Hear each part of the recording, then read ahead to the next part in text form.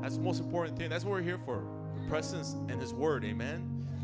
Right now, I would like to introduce Griselda, Pastor Griselda, my wife. She's going to come out and testify. Let's give her a hand. Amen. God is so good. I just wanted to share that it has been 9 years since I have given my life to the Lord, and my life has never been the same since. God has truly set my feet on solid ground and never, ever, ever taken my eyes off of Him, because He's been so good and faithful to me. He took me from a person who had no purpose, no plans, wandering around in circles with life, and just set my eyes on Him and allowed me to see life in a whole new light.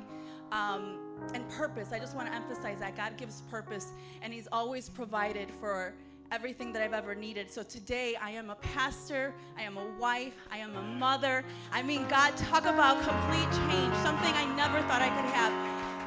Amen. He is so good. And I just want to share this scripture, something that God has always spoken to me, and just allowed me to see Him as such a good father.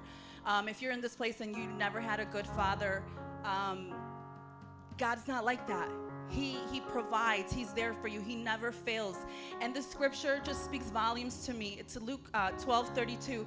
Do not be afraid, little flock, for your Father has been pleased to give you the kingdom.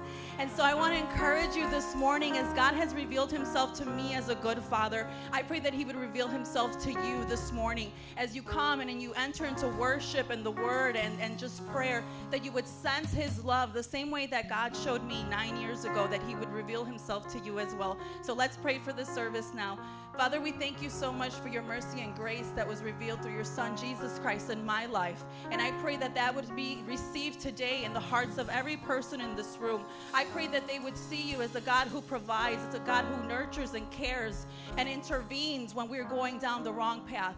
I pray in the name of Jesus for your power to be made known in this service, and that your name would be lifted high. In Jesus' name I pray. And everybody said, amen. Good morning, church. Who's excited to be in the house of the Lord this morning? Come on, say this after me. I was made for love. Come on, I want to hear you say, I was made for love. Oh, we got to wake up this morning. Someone say, I was made for love. We were made for love. I was made for, I was made for, I was made for, I was made for, I was made for, I was made for love. Come on, sing that after me. I was made. I was made for, I was made for, I was made for, I was made for, I was made for, I was made. Come on, sing one more time. I was made. I was made for, I was made for, I was made for. Come on, sing it.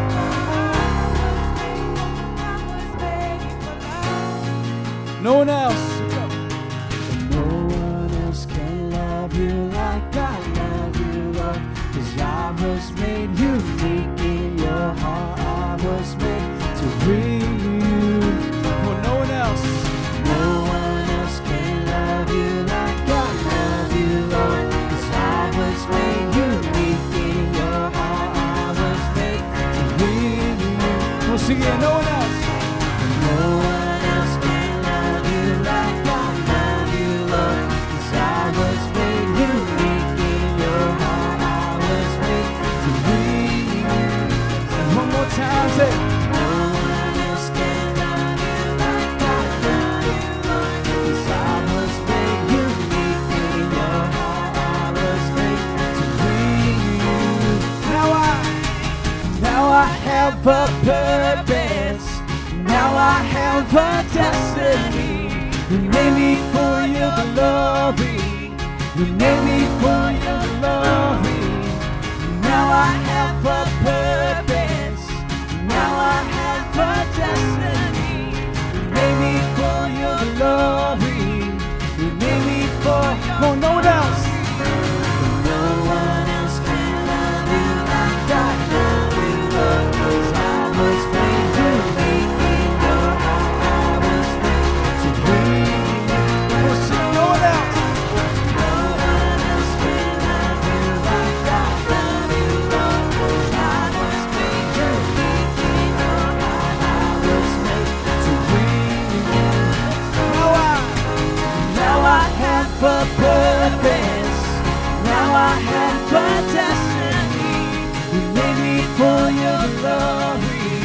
You made me for your. Now I have a purpose. Now I have a destiny. You made me for your glory.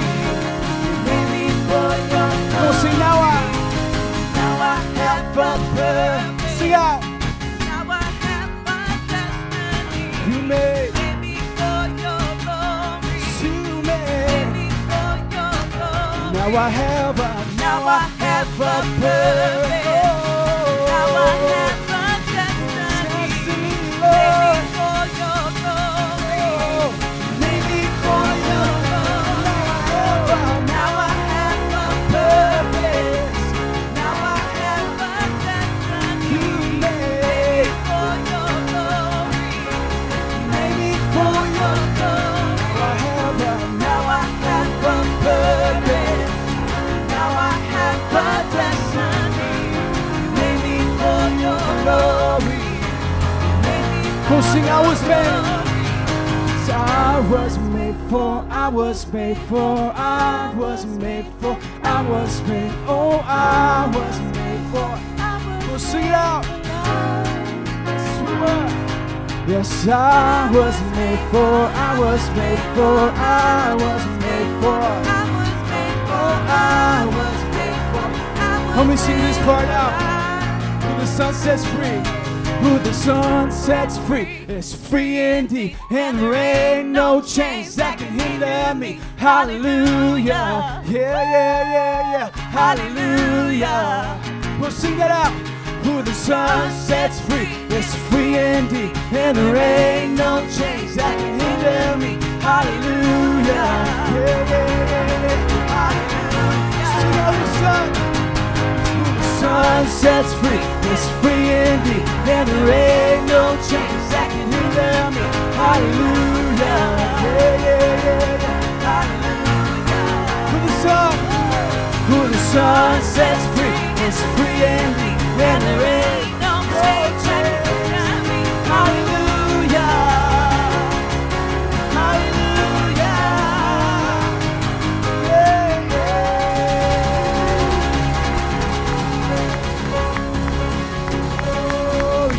Praise, oh Lord, we give you praise, oh God. Oh, you made us for love. Yes, I was made for love.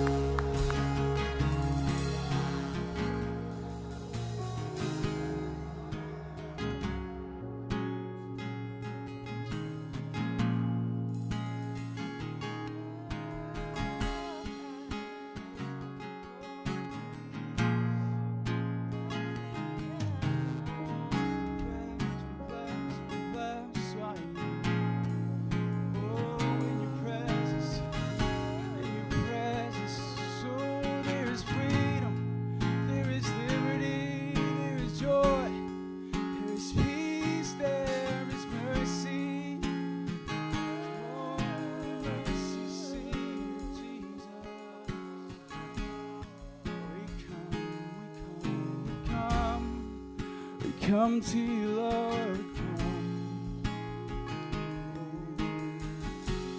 Singing, you are the source. You are the source of life, and I can't be left behind. No one else will do. I will take hold. Come on, sing it again. You are the source. You are the source of life, and I can't be left behind. No one else will do. I will take hold of you, 'cause I need you, Jesus, to come to my rescue. Where else can I go? There's no other name by which I am saved. You capture me with grace. I will follow you.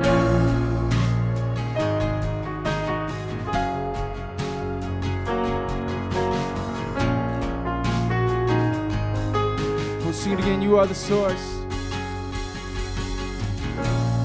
You are the source of life, and I can't be left. Sing out. Behind, no one else will do. And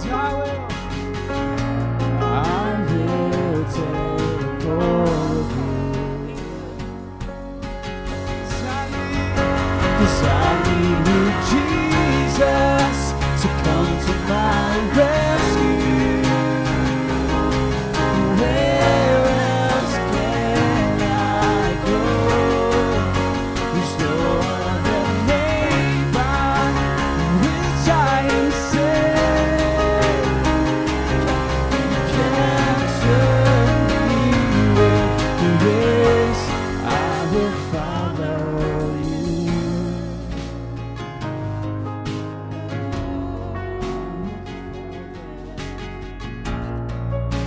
We'll sing, my heart is yours. My heart is yours for life, and I need your hand. And no one else will do. Come on, lift your voice. 'Cause I put my trust in you, Lord. 'Cause I need you, Jesus, to come to my rescue. Where else can I go? There's no other name by which I am saved. You capture me with grace. 'Cause I need you, Jesus, to come to my rescue. Where else can I go? There's no other name by which I am saved. Capture me with grace. I will follow. This world has nothing for me. I will follow you. This world has nothing. Let's sing that out, church, this morning. This world has nothing. This world has nothing. Come on, do you believe it this morning? This world has nothing. This world has nothing. I will follow. This world, come on, let faith rise in its place. This world has nothing for me. I will follow. This world has nothing. Oh, come on, lift your voice. This world has nothing. This world has nothing for me. I will follow you. This world has nothing for me. I will follow Oh, sing that. This world has nothing for me. Yeah. This world has nothing for me. This world has nothing for me. This world has nothing for me. I'll follow.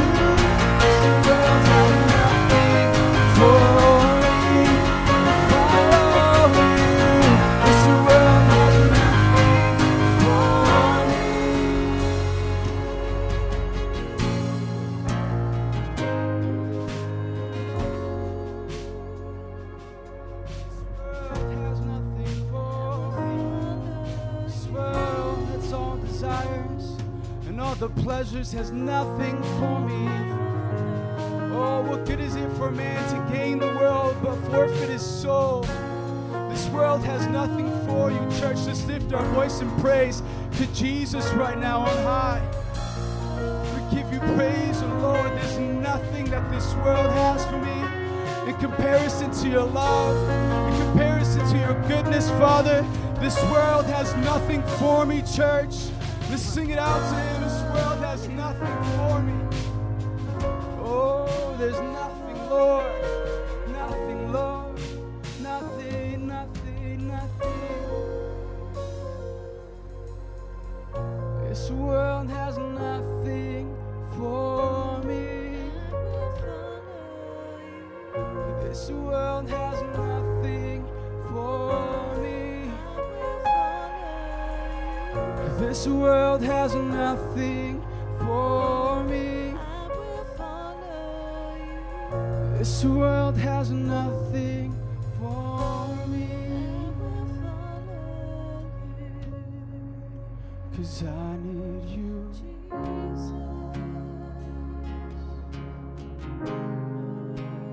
Sing that out.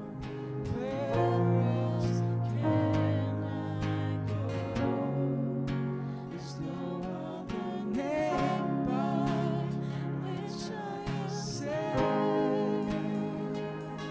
you capture me with grace. I need Jesus to come to my rescue. Where else can I go?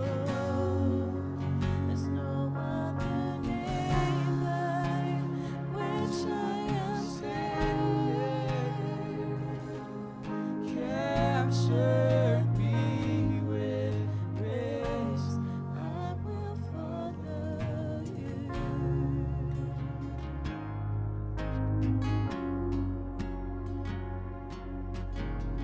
When as the band begins to play, let's just lift up our voice to the heavens right now in prayer and worship. Jesus, Jesus, Jesus. Come have your way, come have your way, Lord.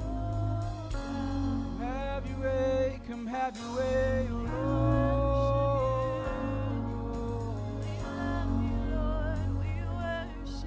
Jesus, we worship, Jesus, we pray, Jesus, Jesus.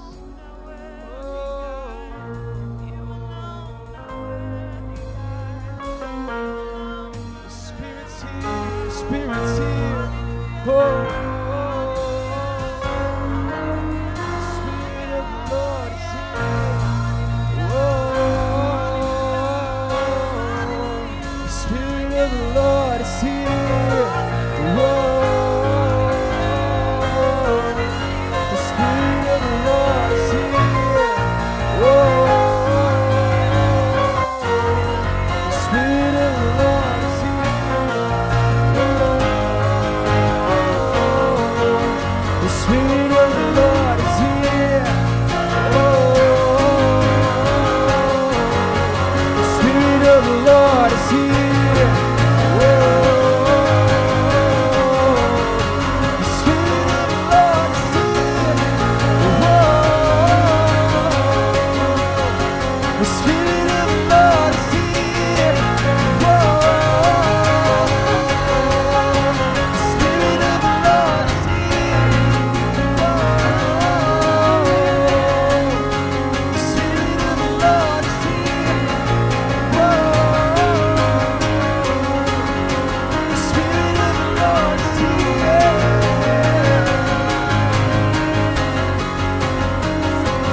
Lord is here.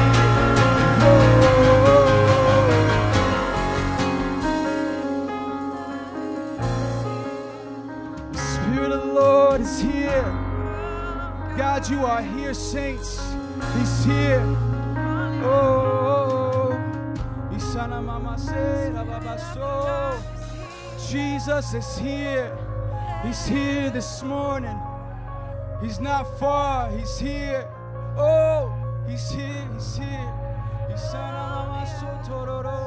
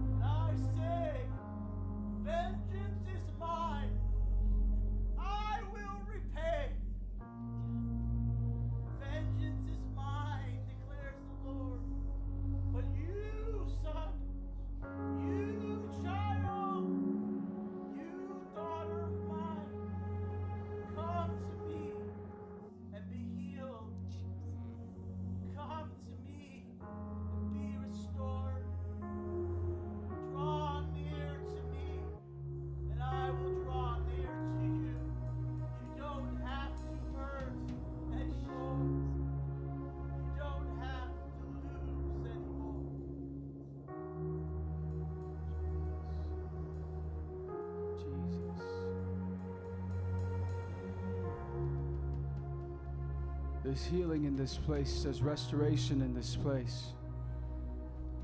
I want to share a testimony just yesterday. It's personal. Just yesterday, the Lord healed me from hip pain.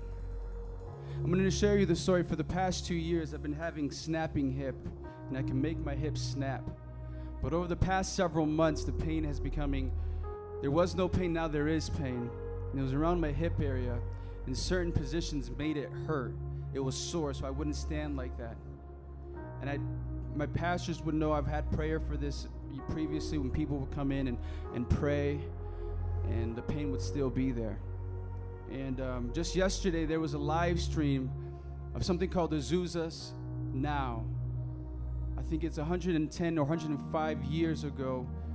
There came an anointing of the Lord with the evidence of speaking in tongues, the baptism of the Holy Spirit to a man by the name of William Seymour. And so that was the whole premise of celebrating that God's not done with America.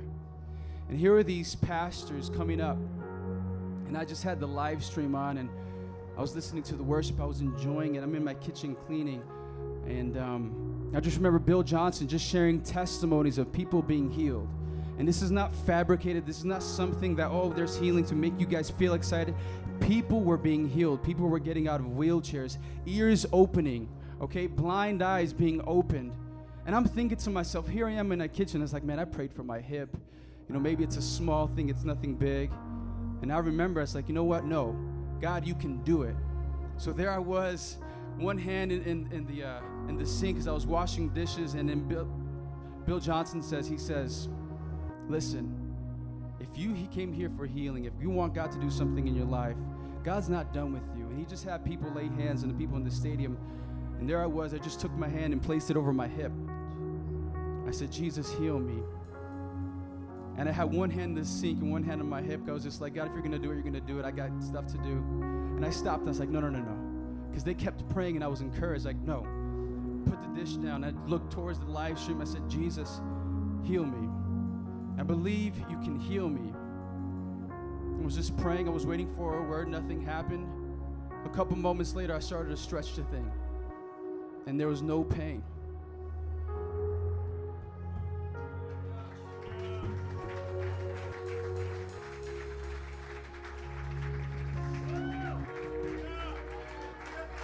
I'm going to tell you something. I've had that pain for a while. That day, yesterday, I went to the doctor, and they gave me a note to get physical therapy. They said, maybe if you get it stronger. So they gave me a prescription to go get physical therapy to take away the pain. It would hurt when I sleep on my side. My wife knows. And then when I get at home, I'm stretching the thing, and I would feel, and even it's tender to the touch. But I'm going to tell you something. When I got down after I was praying, I did everything I could to make the pain come back, because it was easy for me to recreate it. I know exactly what movement would hurt. And I'm telling you the truth, that Jesus took my pain.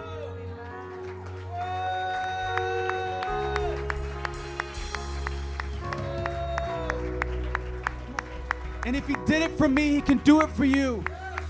Come on. Does anybody have faith in this place? Come on, with all eyes closed and hands raised. I just believe that right now. God, I just pray for everyone here. Come on, if there's a pain in your body, come on, if there's an ailment that you have, I just want you to raise your hands or place your hand over the part as I pray for you.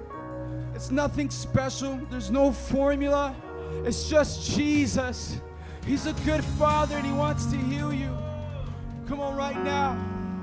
Jesus, I pray right now, God, that everyone in here, God, with the sound of my voice would be healed.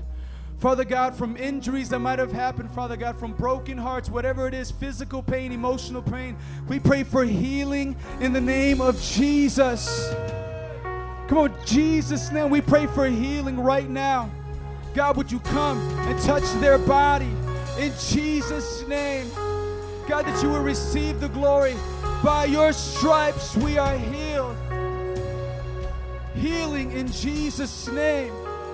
Healing in Jesus' name. Come on. And just begin to lift your voice in praise. Come on, because he's good. Jesus, you're good. Hallelujah, you're good. You still heal, oh Lord. You still heal, oh Lord. Oh, oh. You still heal, oh Lord. You still heal, oh Lord. Hallelujah, Jesus. Hallelujah. If that is you in this room, I want us to continue in this attitude of prayer and worship and seeking God. But if you need healing, I want you to come forward today. I feel like God wants to release a healing anointing in this place.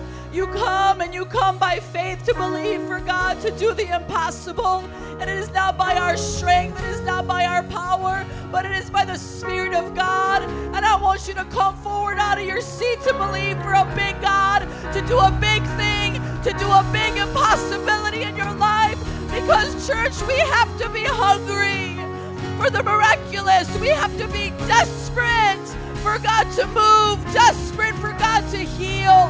Whether it's a broken heart, a broken bone, whether it's AIDS or cancer, a migraine, whatever it is, there's healing in the house of God today. So as the band leads us out, I need you, Jesus, to come to my rescue. I want you to lift up your hands and say, Jesus, rescue me from this affliction. Rescue me from this pain. Come on.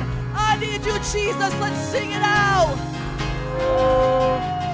Where else can I go?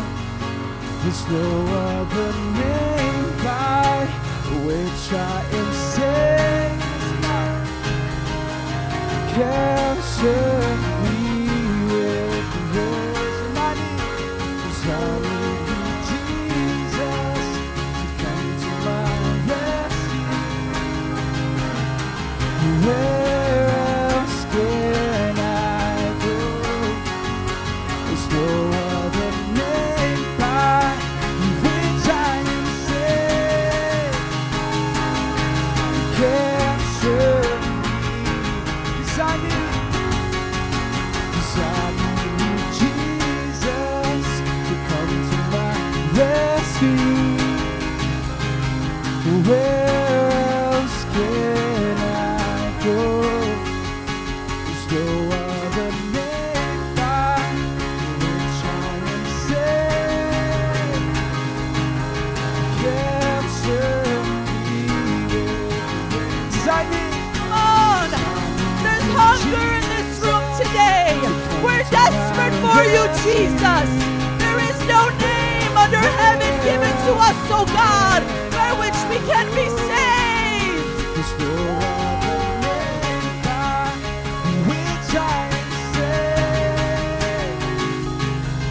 Capture me with Hallelujah, grace. Jesus. Hallelujah, Lord. I plead the blood of Jesus over every single person in this room, especially those that have come up for healing. I stand with you for healing in my ankle. I prayed for the pain to go away. I've prayed for the swelling to be gone.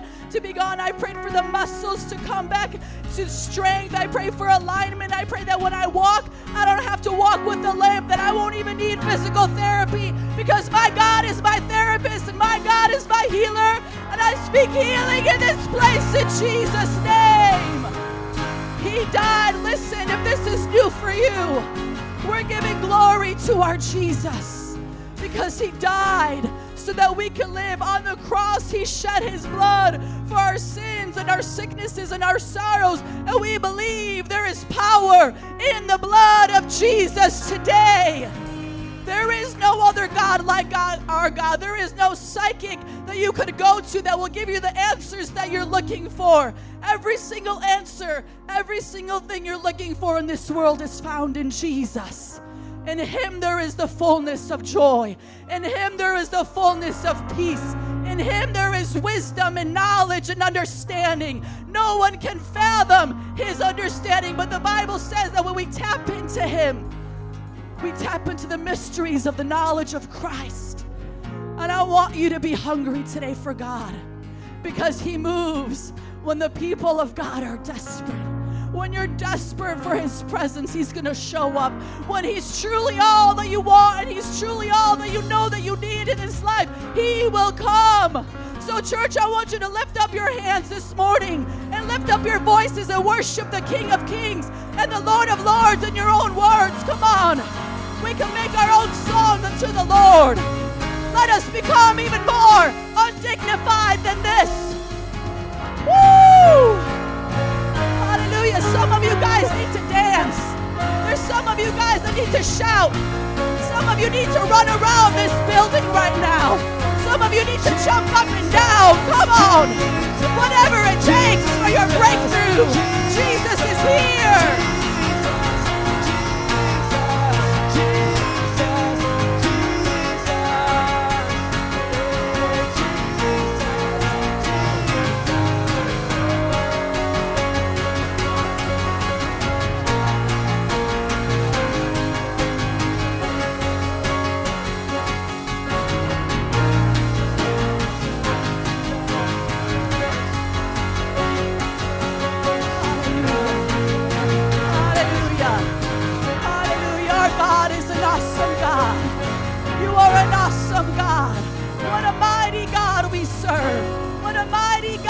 Serve.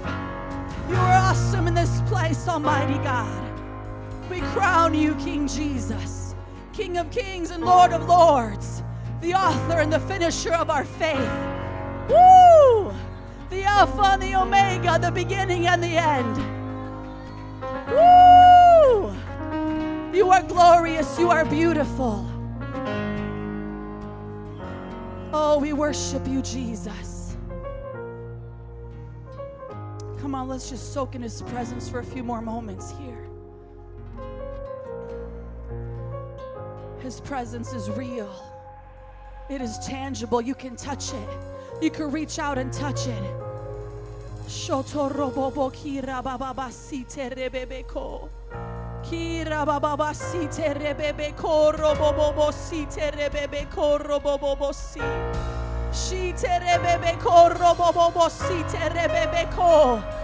God, we want another outpouring of the Holy Ghost over America. Let it be fresh. Let it be new again like it was 110 years ago, God. Holy Spirit, you never left. Woo!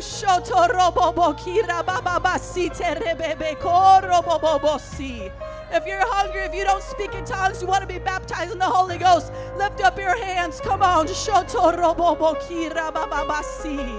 Holy Spirit, we know that you are here, that you are moving. Baptize your people in fire again, oh God.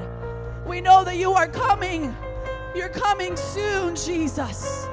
Use us to win Chicago, oh Lord. Use us, oh God, to be a wildfire that spreads to every corner of the city, every corner of America.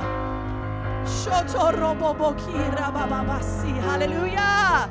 Hallelujah. You are good. We have tasted and seen your goodness, oh God. Give the Lord a hand clap of praise this morning.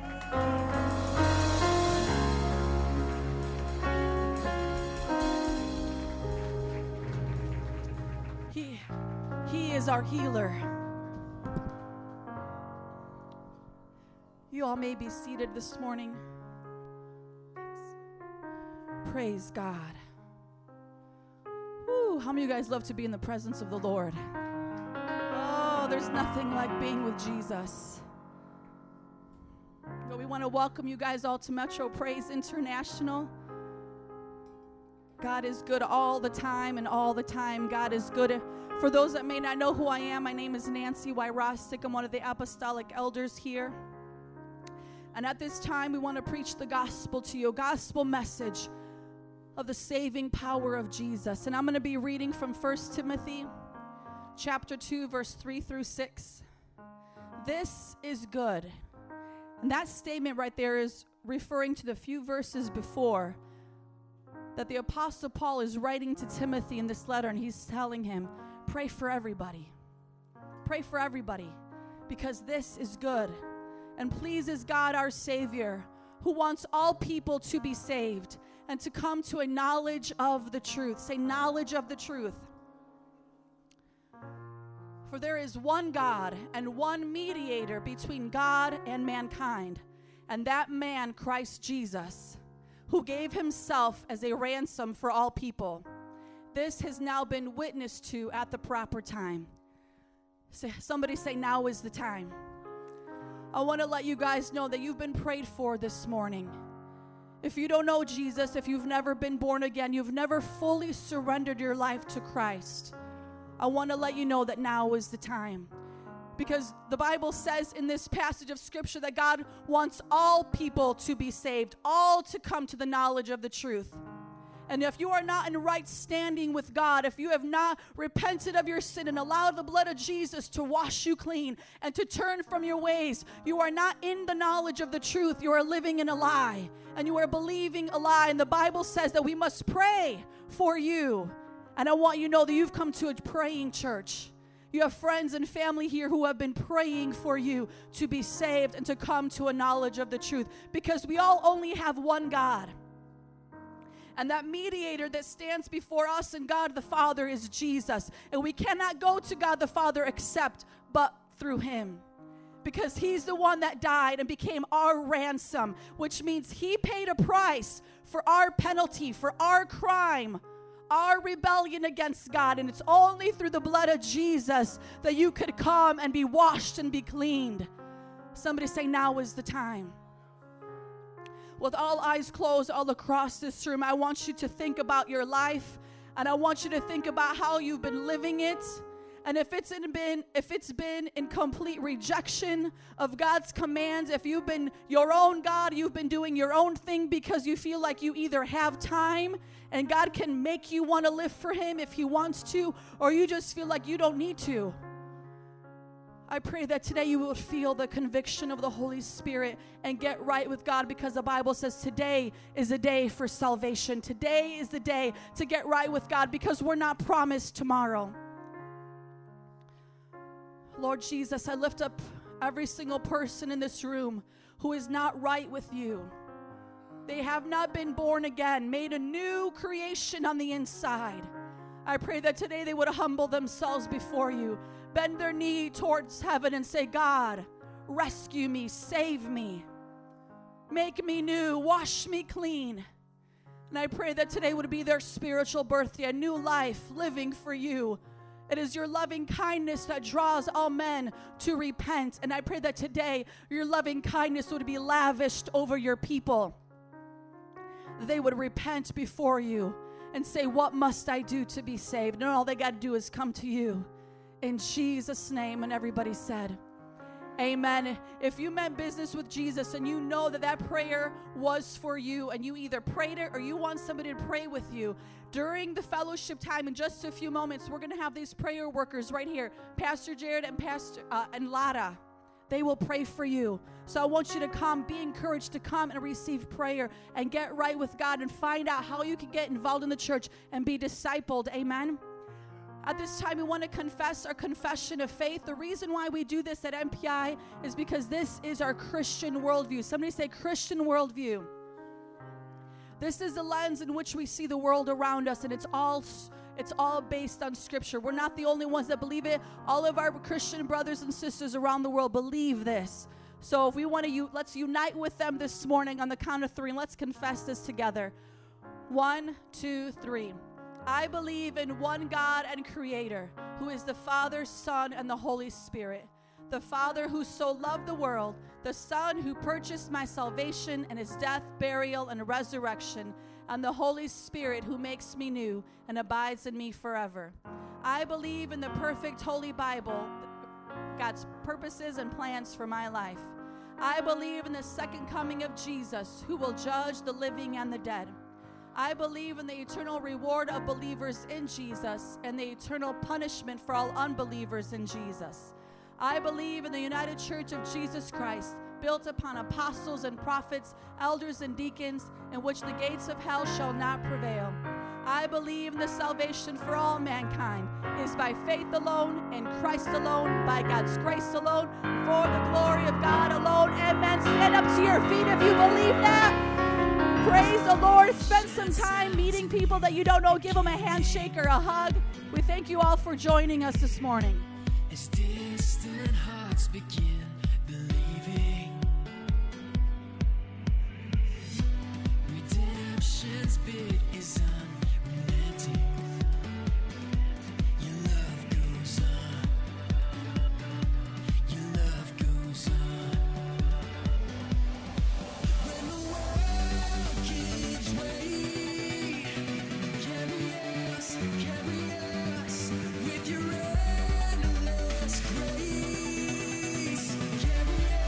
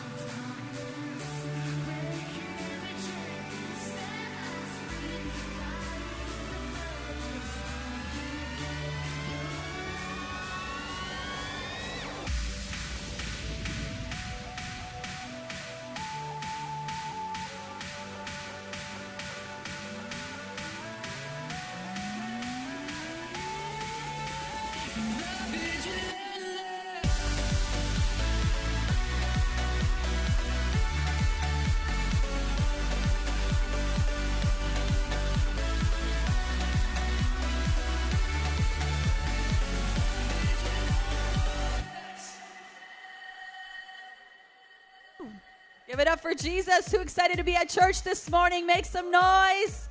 Clap it up. Look to your neighbor, say, it's so good to see you here. Look to your other neighbor, say, come back next week.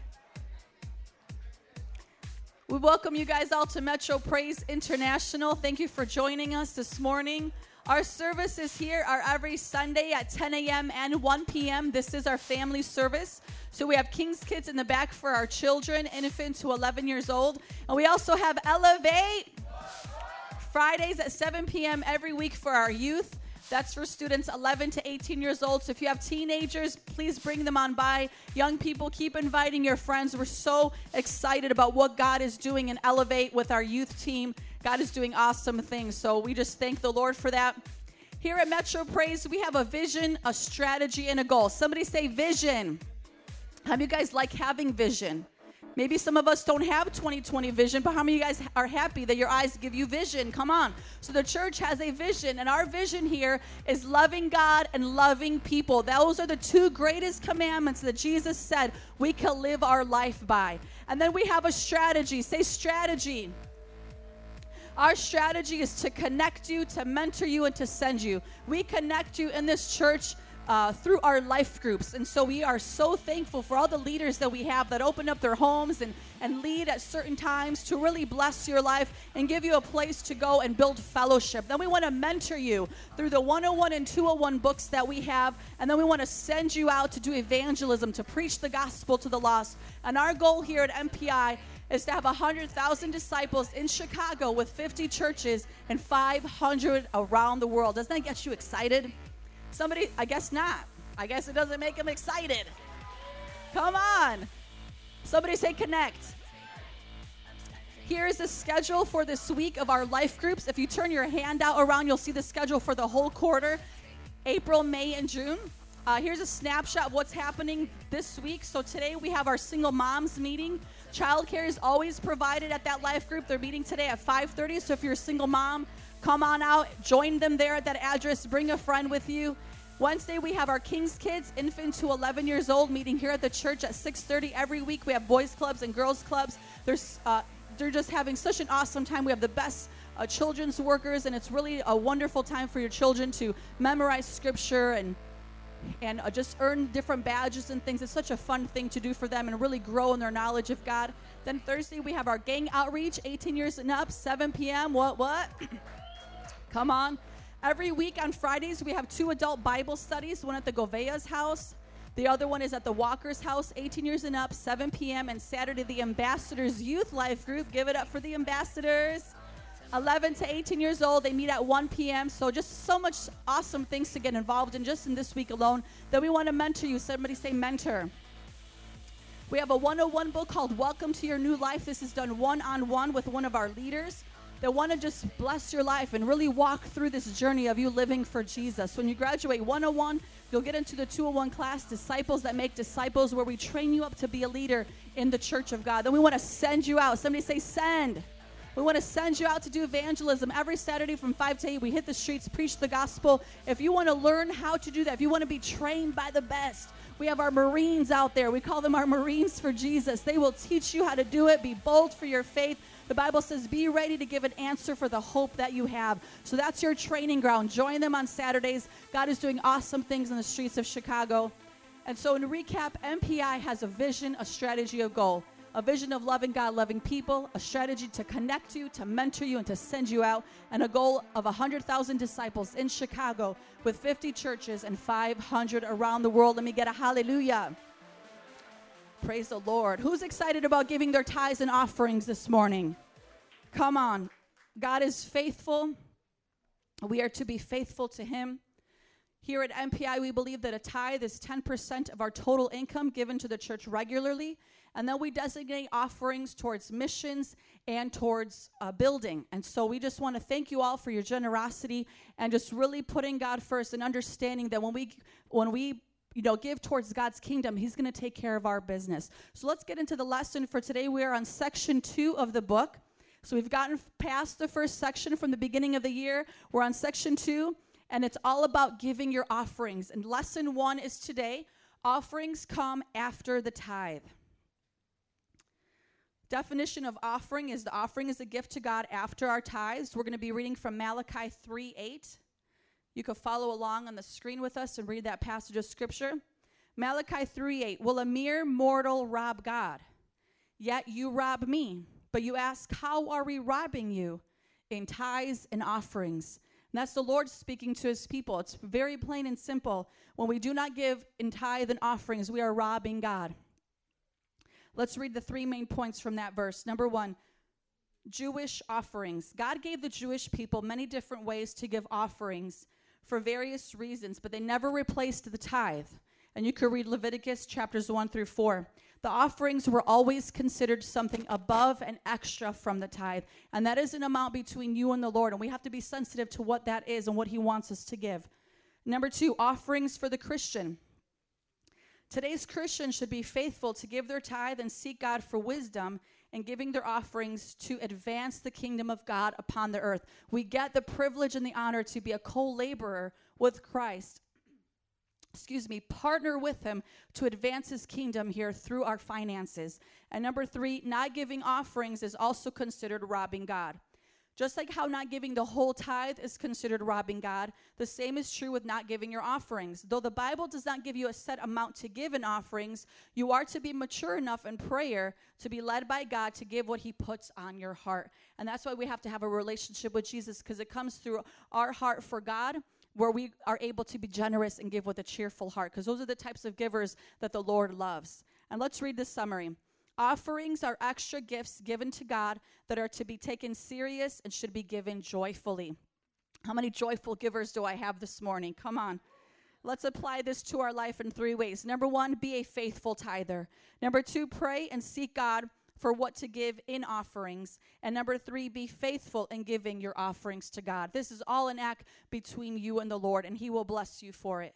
Let's confess this over our life together. If you guys noticed, we are in a new section, so this is going to be a new confession that we're going to be saying every week now for the next 14 weeks. So you guys ready? 1, 2, 3. The offering is a gift to God after the tithe and is given in a variety of ways. God said it should be a generous seed given with a cheerful heart from personal sacrifice. Offerings will always bring thanksgiving to God because they go towards charity and ministry supplies. We give offerings in obedience to God's word, sharing with others our blessings with a gracious heart by imitating Jesus and revealing where our treasure really is. If you're ready to give this morning, please stand up to your feet as we prepare to give God our very best.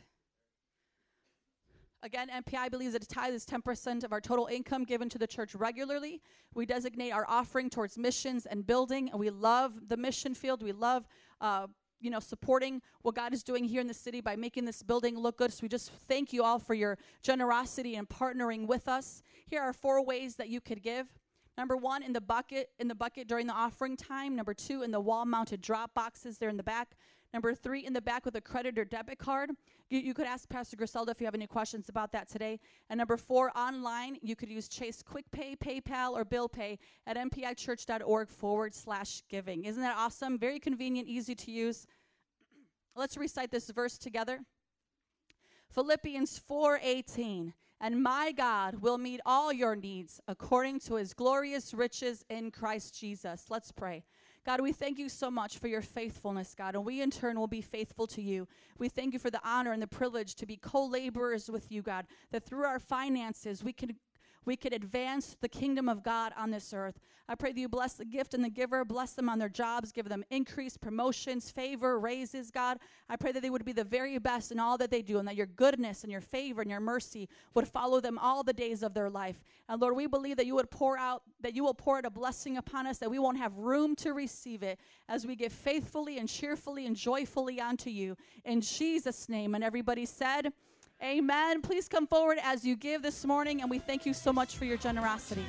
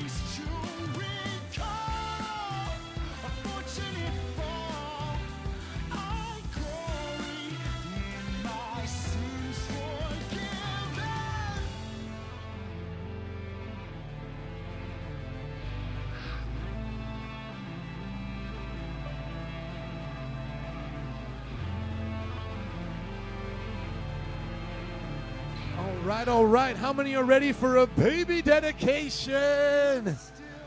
Come on, Chicagoans. You guys can handle this weather and not come to church all sad. Come on, how many of you guys ready for a baby dedication? Make some noise. Don't let the weather dictate you. Amen. I'm excited. And I really mean it. So I want to call up today the special ones that are going to be dedicating their babies. Nancy and Brandon Pacheco, would you guys please come? with Liani. Come stand up here. Look at little cute Liani. Hello, and how are you doing? Oh, she's so cute. How are you doing, Mom? I'm good, doing good. Thanks. Awesome. And how old is Liani? A year and a half. Oh, wow. Look at her. Look at her. And how you doing? Good, good. Providing for the family, working hard? Yes, sir. And I know both of you work hard, but the man's got to be the man. You're going to raise her up right? Yes, I am. You going to protect her? Yes. You own a gun? Not yet, but I will. You going to get one? You know how that works. Be cleaning it when the guys come over. Hey, just cleaning my shotgun. Just cleaning it. We love baby dedications here, and the Pacheco family are so special to us. Good to see all of them here today, and we've dedicated so many of their children, and I think one of them is catching up with us. How many do you have now, Eric? How many? 5. Okay, so you have passed us. I'm getting my 5th in the oven, so you have passed us. And it's just a wonderful family, and we're so thankful for you guys. We're so thankful, Brandon and Nancy, that you came here today and let us dedicate beautiful Liani. I'm going to ask Nancy to come up. I'm going to have her hold Liani, and then we'll say a scripture here. Let's put it up as Nancy is coming. My Nancy, not to confuse it with your Nancy. Your Nancy, this Nancy. Sorry. Anyways, I think you guys are about the same height, though. I don't know. Let's see. Which Nancy is taller? Oh, she's got heels on. Let's see. Okay. Turn in your Bibles to Mark chapter 10. Mark chapter 10, verse 14. And is it okay if Nancy holds her? I think she'll handle it better than me today. I'm sometimes not good with babies. Look at you with your little rhinestones. You got the bling on. So what we do as pastors is we pray for the children, and you guys join with us. How many of you have been around for a baby dedication before? Some of you? Most of you? Okay. Well, she's not working with Nancy either? Well, that's okay. That's okay. Maybe I'll try next. Maybe you'll like Pastor, okay? We'll try one more time. Look at this scripture, Mark chapter 10. Verse 14 and onward. Do we have it up? Because that's where we want to look at. It says that there was a time when Jesus actually walked the earth. And I think sometimes we forget that Jesus was a real person, really walking the earth, eating food, hanging out with people. And when Jesus was doing that, everybody wanted the kids to be around him. They're like, Jesus, pray for my kids, because that would be really awesome. You're the Son of God. You kind of got a good word in that heaven, and we want you to remember our kids, And that's amazing. I know I would be doing the same thing. I'd be bringing all my kids to Jesus. But look at this. People began to be indignant. They began to say, no, Jesus is too busy. Just back up to that verse 13. People began to say, no, Jesus is, he's really important. He's got way too many things to do. And the disciples rebuked them. See, people were bringing their children to Jesus, and the disciples said, no, he's too busy. Now look at this. When Jesus saw this, he was indignant. Everybody say indignant. That means that he was mad. That means he was like, no. We're never too busy for this. We're never too busy for this, guys. We're never too busy in our services to thank God for these beautiful children, to pray for our moms and dads. We're never too busy. That's what Jesus created us for, was to be fruitful and multiply. And how many are happy today? That's a blessing of the Lord. Be fruitful and multiply. It is good. It is good to find the wife of your youth. Amen. And be satisfied with her always. And women, to find your machismo man, your macho man. He's a macho. And that's what you are, right? You know you're a macho man. I don't know if you sing it like that, but you're a macho man. And then the Bible says this. Jesus taught us these words, and I hope I never get tired of reading them or hearing them. He said, let the children come to me, and do not hinder them, for the kingdom of God belongs to such as these. That's why we can always be at peace if there's ever a loss of a child or something that happens tragically in children, that God loves all the children, red and yellow, black and white, doesn't matter what part of the world they're from. And yet the Bible goes on to another scripture, and just let me get there quickly, and everybody turn there as well. Let's go to Proverbs chapter 22. Proverbs chapter 22. And by the way, if you didn't notice, we've got some babies up in this church, if you did not notice. So I think the baby dedications will be running on now for the next 6 months nonstop. And I just want to let you know that we love keeping the command to be fruitful here. But this is what we love to do, I think, maybe just as much as the part of making babies, and that's raising babies to be men and women of God, right? We should love that just as much, because as the old saying goes, a boy can have sex and make a baby, but it takes a man to raise the baby to be a grown person, right? To be a good child, right? And it's the same thing with a woman. It could be a girl that can have sex and be wilding out, but it takes a woman to be a mother. Takes a man to be a father. And look at what the scripture says. Start children off on the way they should go, and even when they're old, they will not turn away. So can we pray today for Leonie that she will be a good girl? Come on, let's see. Come to Pastor. You come to Pastor. And let's see if she'll serve Jesus all the days of her life. She feels the anointing. She knows the Lord is here. Let us pray while she is good. Right now, Lord, we thank you today for Leonie. We pray that you bless her. We pray, God, that you will increase her physically and maturely and spiritually every day. Let her grow up to be an awesome woman of God. Let her know you and love you. Let her be a leader among her friends, God. Give her safety and protection, oh God. And Lord, let her have wisdom to accomplish great things for you, Lord. And then, God, we also pray for mom and dad today. Lord, we pray that as they raise this wonderful baby, God, that you will bless them, strengthen them. May they get married. May they live for you as husband and wife, Lord. And may they do what's right, God, and bless their job and bless them with wisdom. And may they teach the child, God, how to live for you by setting that example. In Jesus' name. And everybody said, Amen. Let's give it up for this family. Amen. Why don't you guys come stand in front right here? Let's stand up together. We're going to put on a little bit of party music. You guys stand right here. We don't normally get to do this because we dedicate like 20 babies at once, so you guys face them. We're going to get some party music ready, and we're going to let you guys come and shake their hands and take some pictures. So put on some music, and let's welcome our new family here today. Dun, dun, dun. Come on, from your seats. Come, somebody shake their hand. Come on, you guys. There you go. Party music didn't happen. Help me, DJ. Thank you for that awkward moment.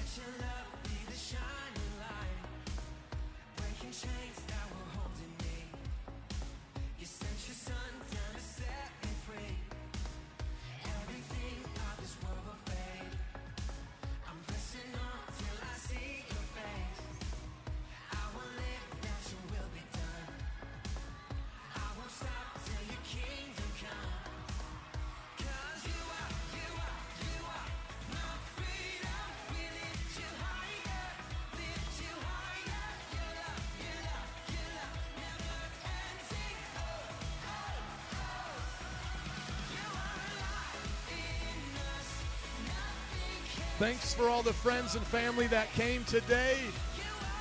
I know you guys came deep. I know you came deep.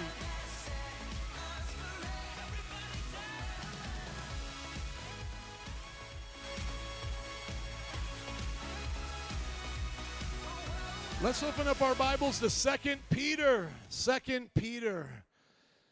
Thank you, DJ. Thank you for that awkward moment that went away. Let's give it up for DJ Ski in the back. That's what we call him, DJ Ski. For his last name, Sayin Ski. He's DJ Ski. Okay, open up your Bibles with me to 2 Peter chapter 1. We are in a new sermon series for the month of April, hopefully for all of spring, if not for summer, and it's called Spiritual Growth. And how many want to have a spring in Chicago? Can I get an amen? We want a spring. It's like we just want to send up all of our prayers, Lord, we want a spring, please. You know, yesterday it was like 38 degrees, but it was sunny. And so I was like, oh my gosh, I want to go kayaking. But then I was thinking to myself, but it's 38 degrees. But then there was another thought, but it's sunny. And then it's like, but it's 38 degrees and kayaks go in water and water is cold. But then I was like, it's sunny. And then I went out kayaking because the sunny won right now. So I'm just believing God that we can have both. I want to see sunny and warm because today's going to be a little warmer but not sunny. And I want to see sunny and warm for like 4 days in a row. How many want to see that? Like if we just get that, then I'll just be like, we have a spring. Just sunny, warm, 4 days in a row. And that would be like heaven on earth for me. And those of you who have lived in other parts of the country or other parts of the world with tropical weather, I used to live in New Orleans, you know, you miss it because you're like, it's supposed to be warm right now. It's supposed to be doing stuff. But then again, when I lived in New Orleans, it was supposed to be snowing during Christmas, but I had my air conditioning on. Did anybody live in a warm climate for Christmas time? You know, it's not the same. So you got trades off. You know, you got to trade off what you really want. But I love Chicago because I love it for more than just the weather. I love the people. Look at your neighbor, smile real big, and say, I'm glad you're here this morning. If I don't get a chance to greet you this morning, somebody has smiled at you and told you, I'm glad you're here. Today we're going to be learning about how growing is knowing and showing. Everybody say, growing is knowing and showing. So you're going to learn today that when we come to Christ, that we're made new creations. When we're born again, we're really made a new person on the inside, and God wants us to grow up. And when we grow up, what it looks like is us knowing God more and showing the outside world what God is doing to us and through us on the inside. So every one of us here should have a inner new man that is growing and showing the world how awesome God is. Now look with me to 2 Peter chapter 1, verse 1. We're going to read the whole passage here, 11 verses. How many can handle 11 verses in the Bible? Y'all can handle the Bible in church? Okay, because we're going to read the Bible here, okay? Here we go. 2 Peter chapter 1, verse 1. Simon Peter, a servant and apostle of Jesus Christ, to those who through the righteousness of God our Savior, Jesus Christ, have received a faith as precious as ours, grace and peace be yours in abundance through the knowledge of God and of Jesus our Lord. So Peter's starting a letter. He's writing to these people. He's telling them who he is. He's like, man, I'm Simon Peter. I'm a servant. That means he's always doing what's right and serving God. And he says, I'm also an apostle of Jesus Christ. And that means he's in charge of some stuff. Apostles start and oversee churches. And then he says, to those who through the righteousness of our God and Savior, Jesus Christ, have received a faith as precious as ours. So how many think Peter had some faith when he walked on water? After Peter betrayed Jesus, how many think he had some faith not to quit and hang himself like Judas? To take his licking and keep on ticking. That took some faith not to give up. So look at your neighbor and say, don't give up. Amen. And then how many believe he had some faith on the day of Pentecost to start the church by preaching and teaching the things of God? Now, guess what? It got to be so awesome with that man's faith that his shadow began to heal sick people. He even saw a dead person raised. Peter began to do awesome things. Sadly, he never became a pope. He was just a disciple like everybody else. He doesn't say Simon Peter, a pope and a pimp. He doesn't say that. Hello? He doesn't say Simon Peter, a man who dresses up like mother and people call him father and he has a funny pointy hat. No, he says Simon Peter, a what? A servant. So what should all disciples be? Servants like Peter and an apostle. And there was many apostles, we know them, Matthew and John and the others disciples were apostles too. But now watch, it says that you guys have received a faith as precious as ours. So do you think that Peter had some precious faith? Can I hear an amen?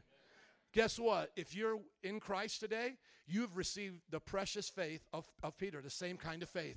There's not a Peter kind of faith and a your kind of faith and a me kind of faith. No, there's only one kind of faith, and that's a precious faith. And Peter had it, and you have it today. One kind of faith. How many have the faith of Peter today?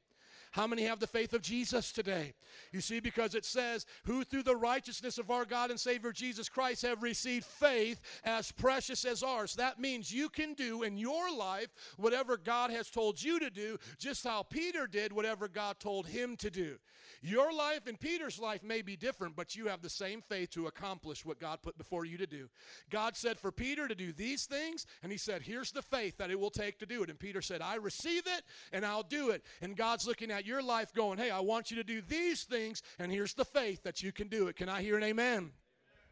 Now, the next thing is where I love these next verses here. It says, his divine power, talking about Jesus Christ, his divine power has given us everything we need for a what?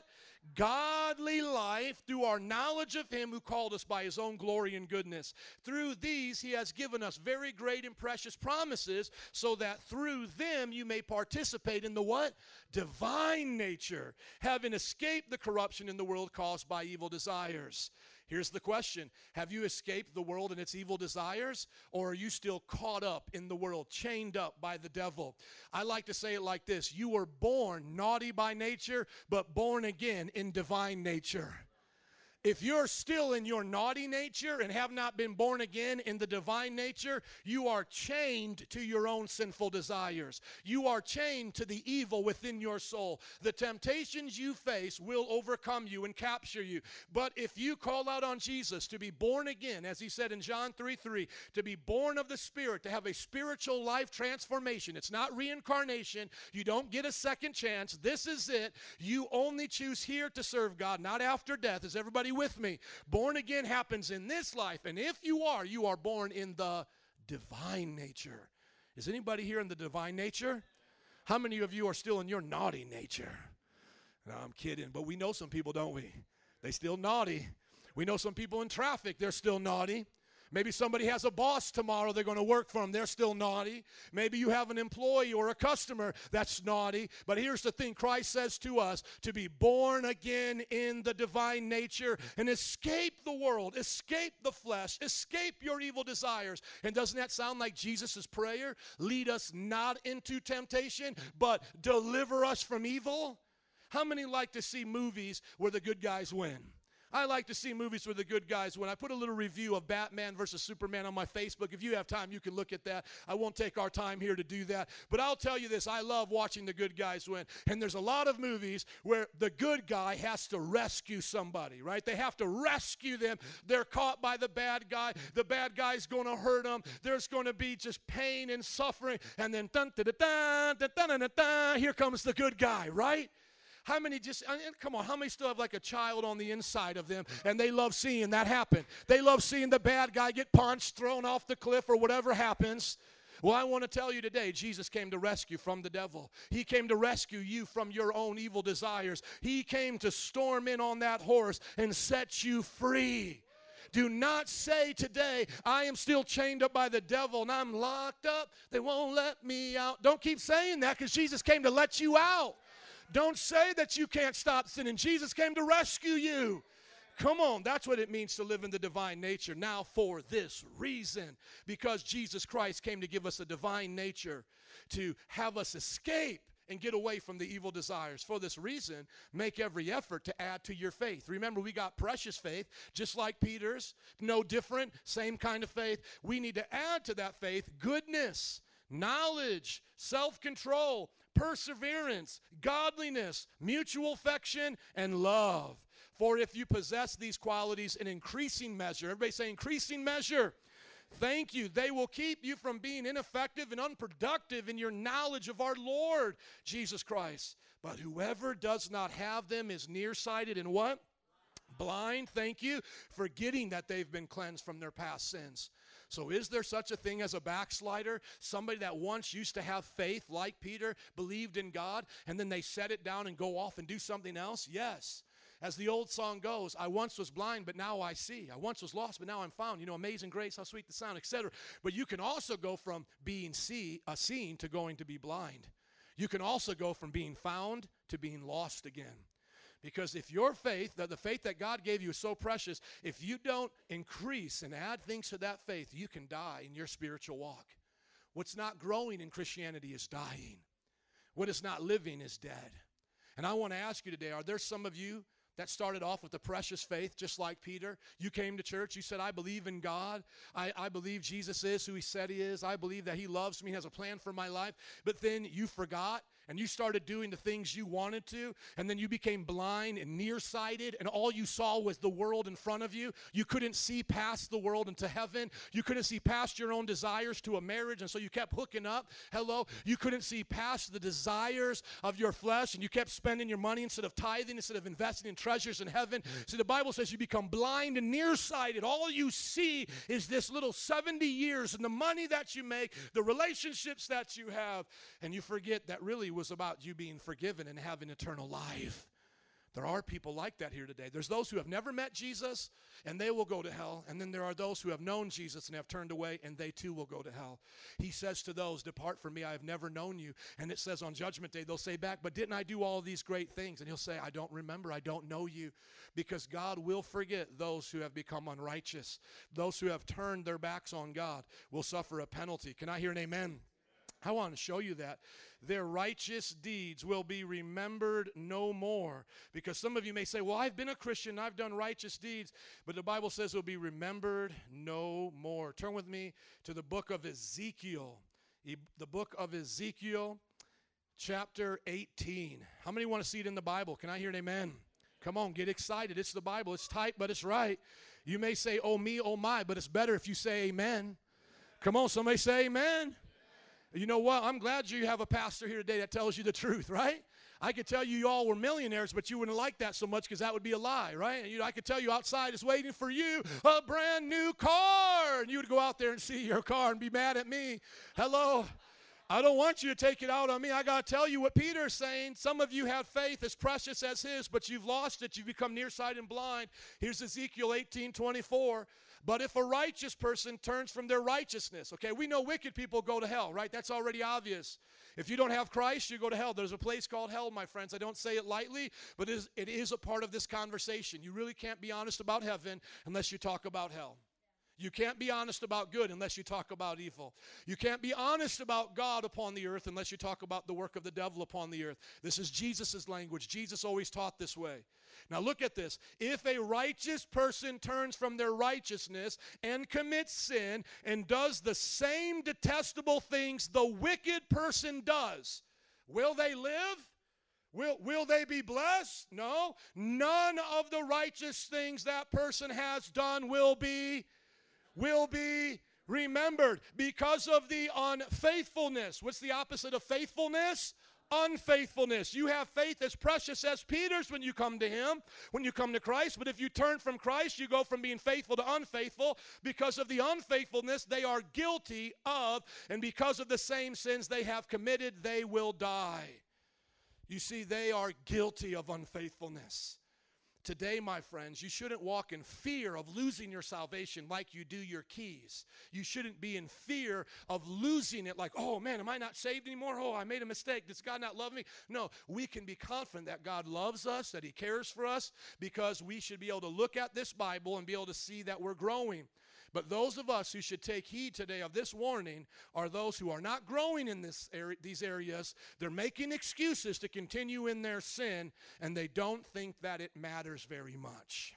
See, the one who comes to me and goes, Pastor, I sinned and I don't know what to do about it. See, that person has a right heart because they want to make it right. You know, they're like, how do I confess my sin? How do I do it right? And I tell them, you pray to God and, God clears their conscience and they feel at peace. I love that. But the person who goes, what sin? What are you talking about? You mean God has a problem with me having sex with my girlfriend? You mean God has a problem if I get drunk on the weekends? You mean God has a problem if I lie, steal, if I don't tell the truth? You mean God has a problem if I'm jealous? Come on, everybody's a sinner. You see that person, it's like, hey, bing, bing, bing, bing, bing. You're having trouble right now. And if you're not careful, you will be judged with the wicked. you'll be judged with the wicked. Isn't that what it says? See, we know the wicked are judged. Everybody goes, hey, everybody knows Hitler's going to hell, or he's already there, right? We know that. We know ISIS is going to hell if they die. We know that false religion doesn't lead to heaven. But what about Mr. Goody Two-Shoes that now just starts making some compromises, living detestable just like the wicked? What happens to them? And so what we need to understand is that the growing faith, the living active faith, is the natural faith. God hasn't called you to be unfaithful. If you don't do these 7 things and you mess up, ask God to forgive you. That's the benefit of being a Christian. It's forgiveness. Forgiveness is the benefit of a Christian, not a sinner who keeps wanting to get out of jail free card. Well, I'll commit a crime because my dad's the governor, he'll get me out. I'll commit a crime because my dad's the policeman, he won't arrest me. I'll commit a crime because my dad's the warden, he'll unlock the jail cell and let me come out. No, that's not the way it's supposed to be with you and God. You're supposed to say, because my God is the warden, I don't want to go to the jail where he has to take care of bad people. Because my God is like the governor, I don't want to give him a bad reputation among his citizens. Because my God is the King of Kings, I will live holy and be Christ-like. I will walk worthy of my calling. And if I mess up, I'll be the first to repent. Christians shouldn't be hypocrites. That shouldn't even be a word said among us. Because whenever a Christian sins, we should be the first to go, oh, I'm sorry. That's right. The Bible says don't do that. I did it. And the Bible says now I should say I'm sorry for doing that and truly change. Christians should be the ones setting forth the standard on their job. Let's say you had a work assignment and you didn't get done on time. You don't lie. You don't say you were sick over the weekend. You tell your boss, my fault. Didn't do what I was supposed to. I got caught up on something else. Will you forgive me? See, bosses will start thinking differently of Christians on the job, won't they? Let's say you're doing customer service and that customer came to you and they're yelling at you and they shouldn't be yelling, but you got to smile and be nice to them. And instead of deleting their account and saying, well, I ain't doing nothing for you, you need to remember your training and go, oh, yeah, that was a mistake the company made. Will you forgive us? Our company shouldn't have done that. We put an extra month cycle on your bill for this month. That's why you're charged twice. So many times I talk to people in the service industry, when they make mistakes, they can't even say they're sorry. And the best they'll say is, well, the company made a mistake. You see, that is terrible. We should be able to take ownership for our companies and go, we're sorry, or just say, I'm sorry, the company made the mistake. You see, that will show true Christianity in this world. Hello? Husbands and wives should show each other true Christianity. This is just a freebie. I'm still in the intro to the introduction. Amen? We should be able to say to our husbands and wives, I'm sorry. We should show Christianity in our families instead of trying to tear each other down, prove who's really wrong, who's really in control. We should be the ones that say, I'm sorry, forgive me. I should love you as Christ loves the church, or I should submit to you as the church submits to Christ. Because if we don't do these things, I'm going to say it again, for whoever possesses these qualities in increasing measure, if you possess these qualities in increasing measure, they will keep you from being ineffective and unproductive. If you find yourself slipping away from Christ and you're no longer effective or productive in your knowledge of Jesus, something is wrong. Because if you don't do them, you're nearsighted and blind, forgetting that you've been forgiven of your sins. I don't want to forget that I was forgiven of my sins. I don't want to forget that I was once a sinner lost. I want to be reminded of that and walk humbly before the Lord. And if I were to sin, to know the same God that saved me is the same God that can forgive me. Amen? Therefore, my brothers and sisters, now let me put it all together. He starts off this introduction here. He says he's Simon Peter, a servant, an apostle, that he and the disciples there have the same faith, and that they have been given divine power to live a godly life, and that they have the divine nature on the inside of them, and they're to add these 7 things into their spiritual walk and avoid being blind and unproductive. He now says, therefore, my brothers and sisters, make every effort to confirm your calling and election. For if you do these things, you will never stumble, and you will receive a rich welcome into the kingdom of our Lord and Savior, Jesus Christ. How many think Peter was lying here when he said you'll never stumble? Or do you think he was telling us the truth?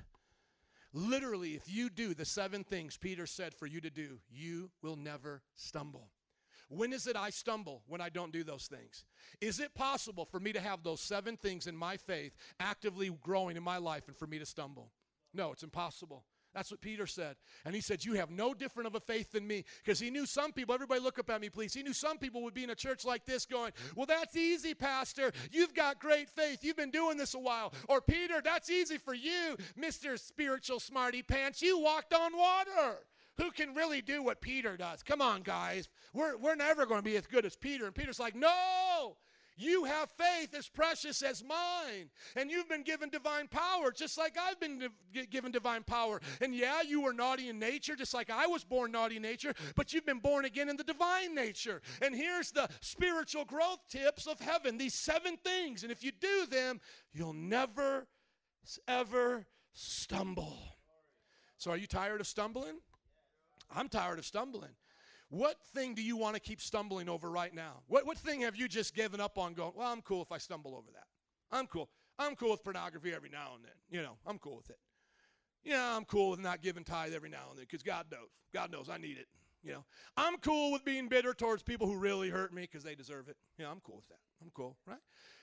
What thing have we, what little compromises have we made? And just go, oh, I'm cool with stumbling. I'm cool with it. I'm okay. See, I'm tired of stumbling. How many of you ever stubbed your toe before? How many want to do that again? Dude, if they could put that in a pill and give that to people to torture them, that would have all of ISIS telling us where the bad guys are. Ah, they're over here. They're in Baghdad. Bomb them or whatever. Dude, it is the worst feeling in the world. I don't care how big and strong of a man you are. When that little toe hits the side of your bed frame, when that thing it's hit by the door or something, you are screaming like a child. You are on the floor. You are crying out for mercy, help. And you know what? I don't want to do that again. I don't, in my life right now, I don't ever want to stub my toe again. How many have ever stumbled and fallen in public before? Either in the mall, you know, at a grocery store. You're just walking. How many have ever done it on the sidewalk? Oh my gosh, I did it the other day and I just tried to play it off. I'm good. Hurts a little bit, but I'm good.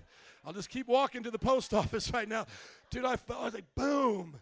It hurts. It ain't fun, dude, especially like if you're wearing sandals like chanclas and your ankle gives out and the thing flips up like that. You know what I'm talking about. It's like, boom. Oh, my goodness. Do you want to do that again?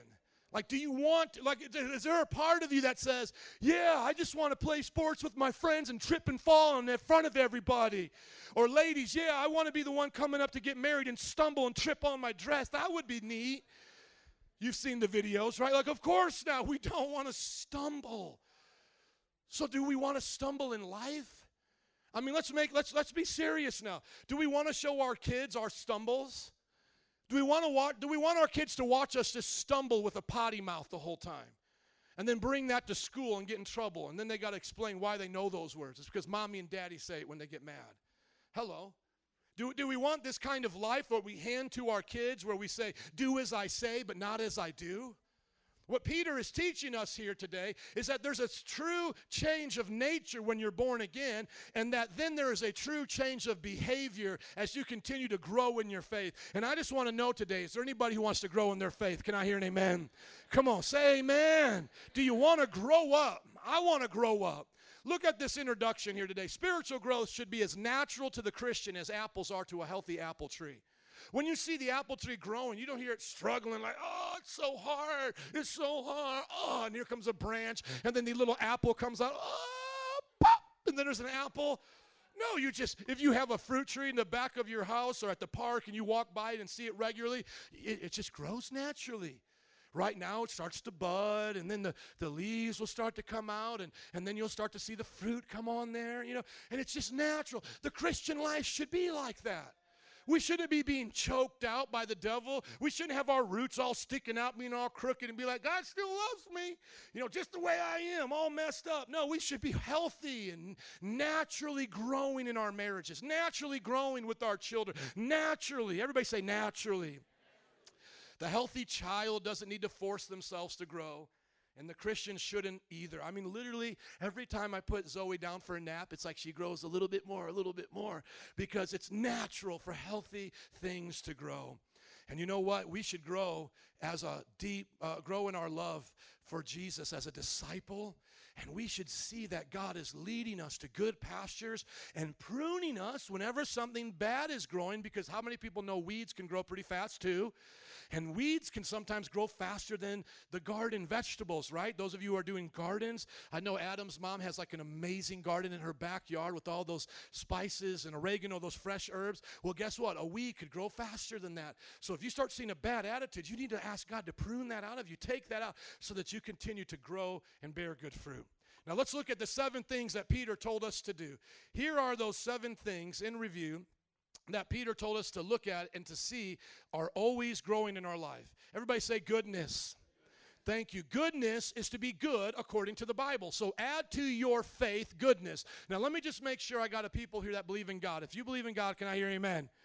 Okay, so you got faith. How many got faith here? Okay, so if you've got faith, you've got it as precious as Jesus' faith, as precious as Peter's. Look at it. Knowledge. Somebody say knowledge. That means to continue to study your word, to grow in the knowledge of God.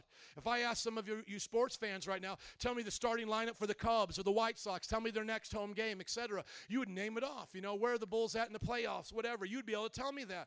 But if I ask some of you right now, what is the scripture in the Bible that helps you get over depression? Would you know a scripture to get you over depression? If I said, give me a scripture that helps you get over problems in your family, arguments, give me a scripture, right? Would you even know the answer to the problems of your life? You better study the word. Somebody say study. Thank you. Self-control means to not be addicted to anything earthly. You shouldn't be addicted to sex. You shouldn't be addicted to food. You should have self-control, and God gave you that control. Perseverance, never give up. How many know you make the choice to give up? How many know you can make the choice not to give up? You ever had doubts before? Have you ever doubted your doubts? You need to learn how to doubt your doubts. You need to learn how to quit your quit. You can. Maybe a little doubt comes in your mind. Well, maybe going to church really don't do anything. You need to doubt that. Maybe me thinking about not going to church, not doing anything is not a good thing to think about. Have you ever doubted your doubts? Man, maybe reading the Bible doesn't work. Man, maybe thinking about not reading the Bible not working doesn't work. Hello, doubt your doubts. Doubt your doubts and quit your quit. Godliness. What do you think is more scandalous? For Jesus to say that you're saved or Jesus to say that you're godlike? See, I think godliness is even more scandalous than salvation. Let me just talk to you about the scandal of the gospel here for a little bit, because I don't think you understand the word godly. Because so many want to be like Lady Gaga. So many people want to be like Donald Trump. So many people want to be like the next superstar. Everybody wants to be like somebody rich and famous now. Somebody wants to be like the next person that everybody looks up to. But how about being like God? How about being like Him? How about having power but having control of it? How about having humility? How about being godly? Now here's the scandal of the gospel. We're brought up in a generation, we're brought up that if you don't earn it, if you don't work for it, you don't deserve it. So people look at homeless people all the time and go, man, they don't deserve it. If they wanted it, they would work like me. Come on, somebody. We grow up in a generation where it's like, that company closes, they deserve to close. They don't do it as good as Johnny's. You know, that hot dog stand, they try to do it like Johnny's. They can't do it like Johnny's. They can't make it like Jimmy's. We're like, you deserve to close. But you know what? The gospel is so scandalous. God says, you deserve wrath, but I'm going to still give you mercy. You deserve to fail. You deserve to go to hell. You deserve to be punished. But I'm going to save your little sorry behind. I'm going to, no, listen. He said, while we were yet sinners, Christ died for us. He didn't save you when you smelled all good. He didn't save you when you looked all clean for church. He saved you in your most darkest, deepest pit of wickedness when you stank like the devil. Jesus said, I love them. Devil, you can't have them. Forgive them, for they know not what they do. Now that's scandalous right there. You're thinking right now, God's that guy at Michigan Avenue selling you that fake Rolex. That's because I'm telling you, that's a scam, isn't it? Hey, man, I got a Rolex. How much? $10. Oh, really? No, come on, that's fake. You know it's fake because you don't get a Rolex for $10. And some of you, you hear this. You hear that Jesus saves sinners, and you're like, no, there's got to be some strings attached. What do I got to do, Jesus? Do I got to pray 7 times a day? Do I got to give all my money to church? God, come on. You just don't give stuff away to sinners, do you, Jesus? Because then any old sinner could get saved. You must only save real good sinners, people who work at it and then really impress you, right, God? You're like that father that doesn't like me unless I win the game, so you're going to pick me and choose me if I win, right?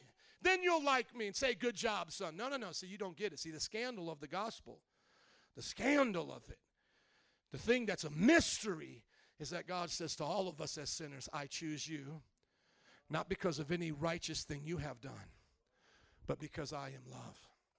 God says, I am love. And we come to the cross, not with our trophies saying, pick me, please. We don't come with our singing in American Idol and say, vote for me. No, we come with our wickedness and say, do you still want me? Then forgive me, because I can't save myself. That's how we come. Now, what is the bigger scandal? That he loves us and saves us? Or that now he loves us and says, now you can be godlike? See, because he takes it to a whole nother level.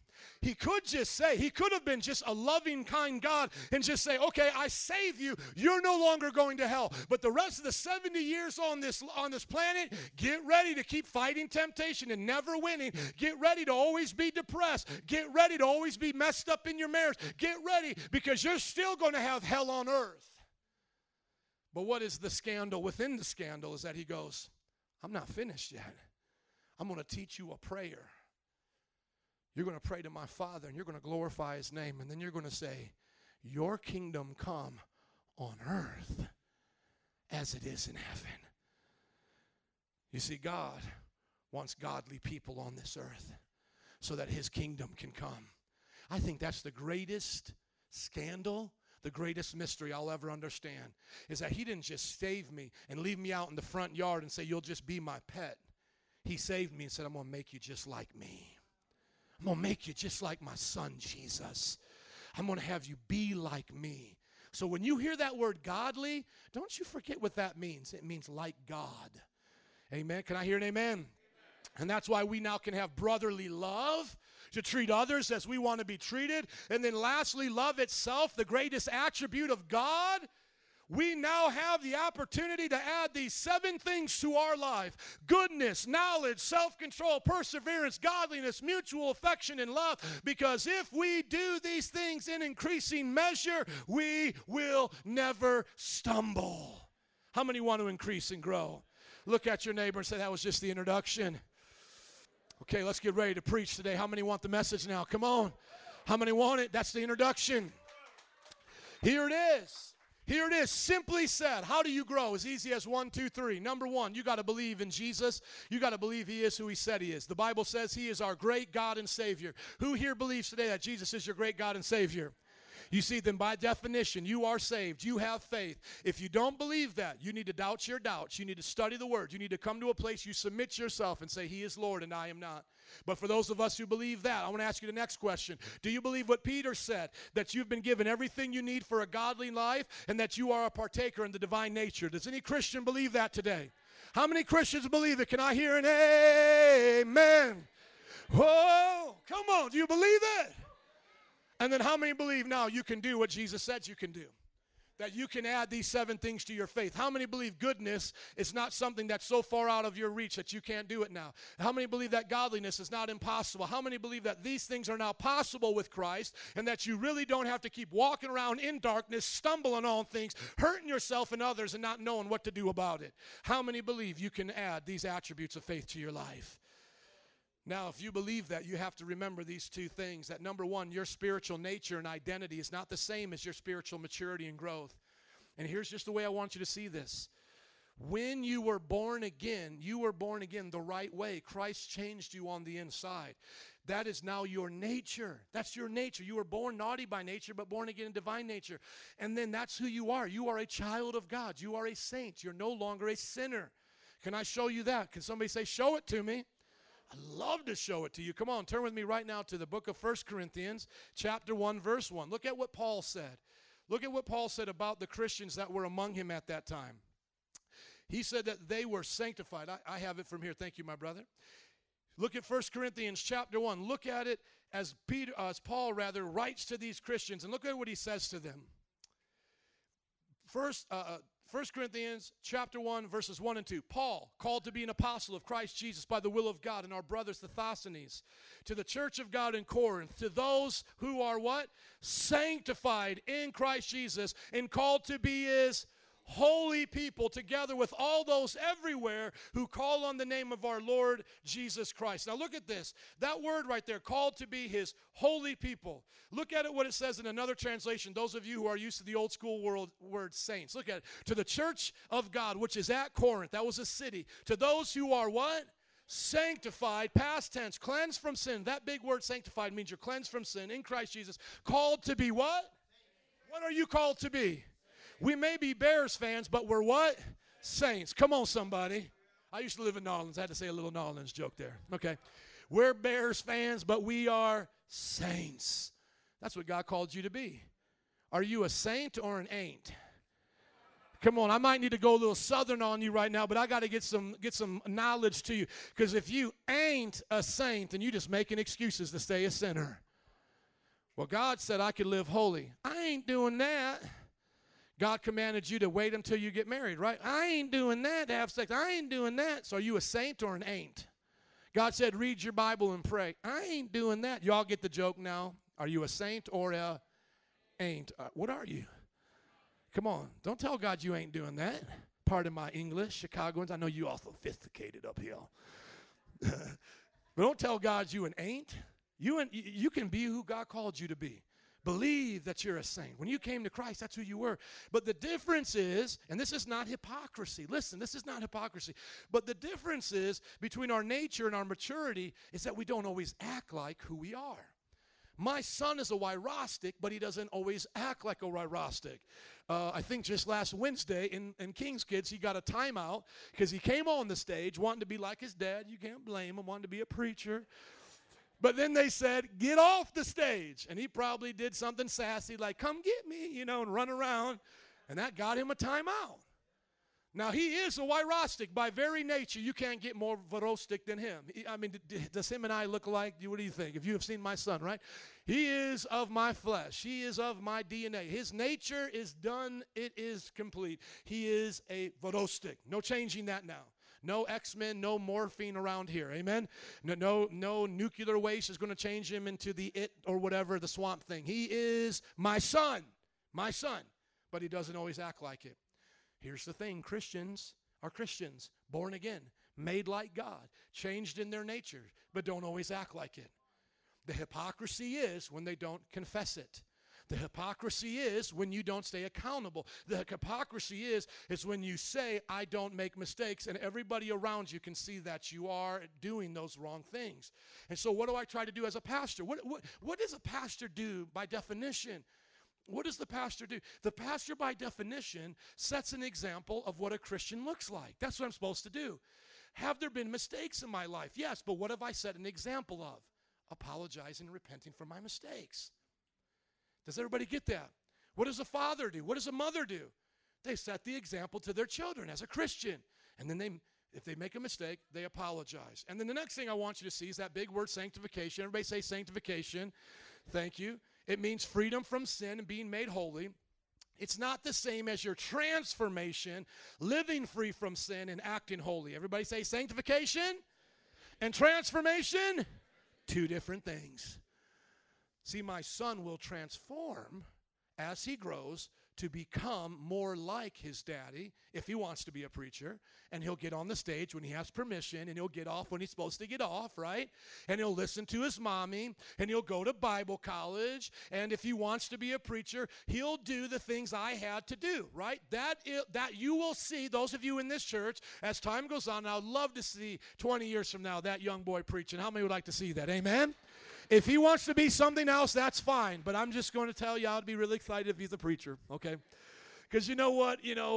Being a preacher is a little bit hard, and I want my son working with me. I look at these guys, father and son, doing these reality shows together. Like there was a Pawn show, Pawn Stars, and I see these father and sons. I'm like, oh, I want to do that with Lucas so bad. I want to do that with Lucas. Little Lucas, we go preach. You ready to go preach? Anyways, and every father has and mother has dreams for their kids, and I'm okay with anything he does. But you get the point here. The transformation of your life is different from the sanctification. The sanctification is that instantaneous thing that God did. He sanctified you. Another word similar to that is justified you. Another word is redeemed. He cleansed you. He changed you. That's really what God is saying to us in those passages. But when he talks to us as he does in 2 Peter through this passage here, he's saying, but your transformation goes on throughout your life.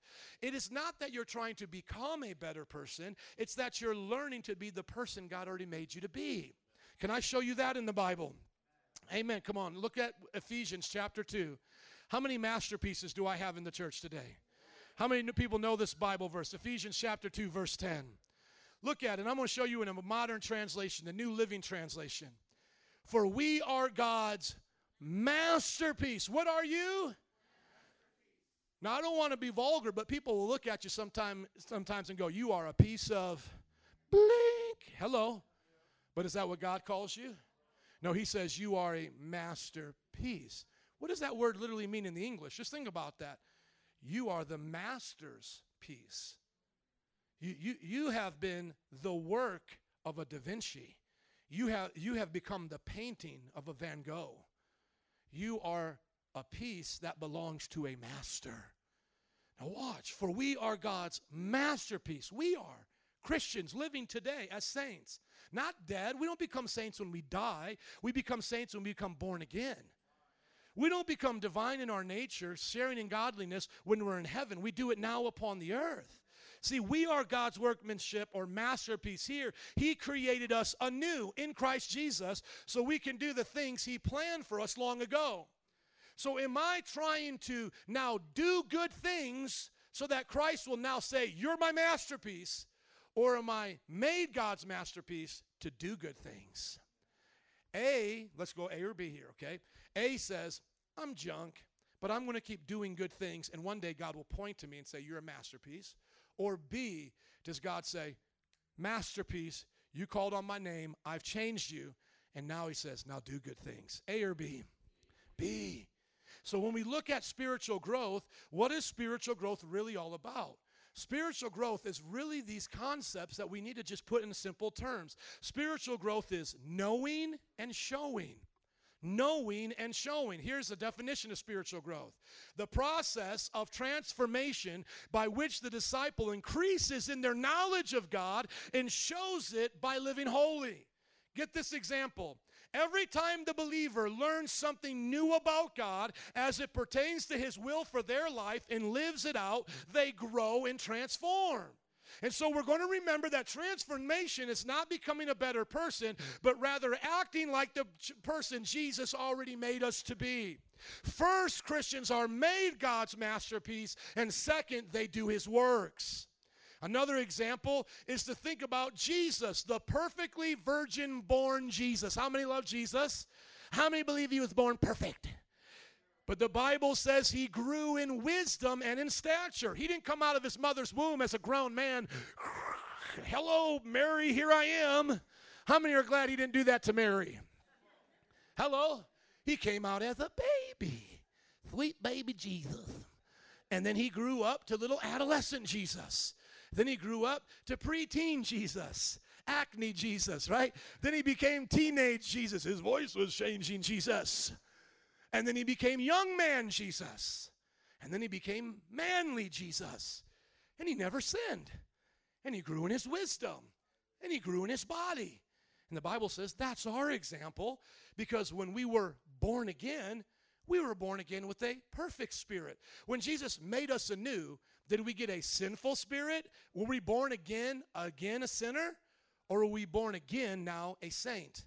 You were born first time as a sinner. You don't get born again a sinner again. You get born again a saint. How many like to see that in the Bible? I should just show you the Bible without asking if you want to see it. But I want to see if anyone's excited, because I'm excited. Go to Hebrews. Hebrews. It is not about a brewery, by the way. If you ever listen to the word Hebrews, nobody. I don't think anybody got that. Did anybody get it? Like the peanut gallery here, my side section, amen corner. It's not about a brewery. Hebrews. What do you do at a brewery? You brew beer? Hebrew. I should have my face is so red right now. That's why I don't tell jokes. If you ever listen to Moody Radio, like they tell jokes, those pastors are always telling jokes. Those Baptist guys got good jokes. Us Pentecostals, we just sweat and yell a lot. Love Jesus, Jesucristo, fuego, fuego. Amen. You know, when I start speaking Spanish, the Espíritu Santo has come. The Espíritu Santo is here ahora when I start speaking Spanish. It won't make a lot of sense, but it does to me, my corazón. It feels so right. Look at this. To the church of the firstborn whose names are written in heaven. Does anybody have their name written in heaven? Is heaven expecting you? Have you been born again? And they go, yep, Joe Irostic, November 5th, 1995, we made your reservation. Did God write your name in heaven? That's what happens when you get born again, right? Now look, you have come to God, the judge of all, to the spirits of the righteous made Perfect. How did God make our new spirits? Perfect. Go to John chapter 3, verse 3. Vinny, would you come and help me close it out? Look at John chapter 3, verse 3. Very truly, I tell you, no one can see the kingdom of God unless they're what?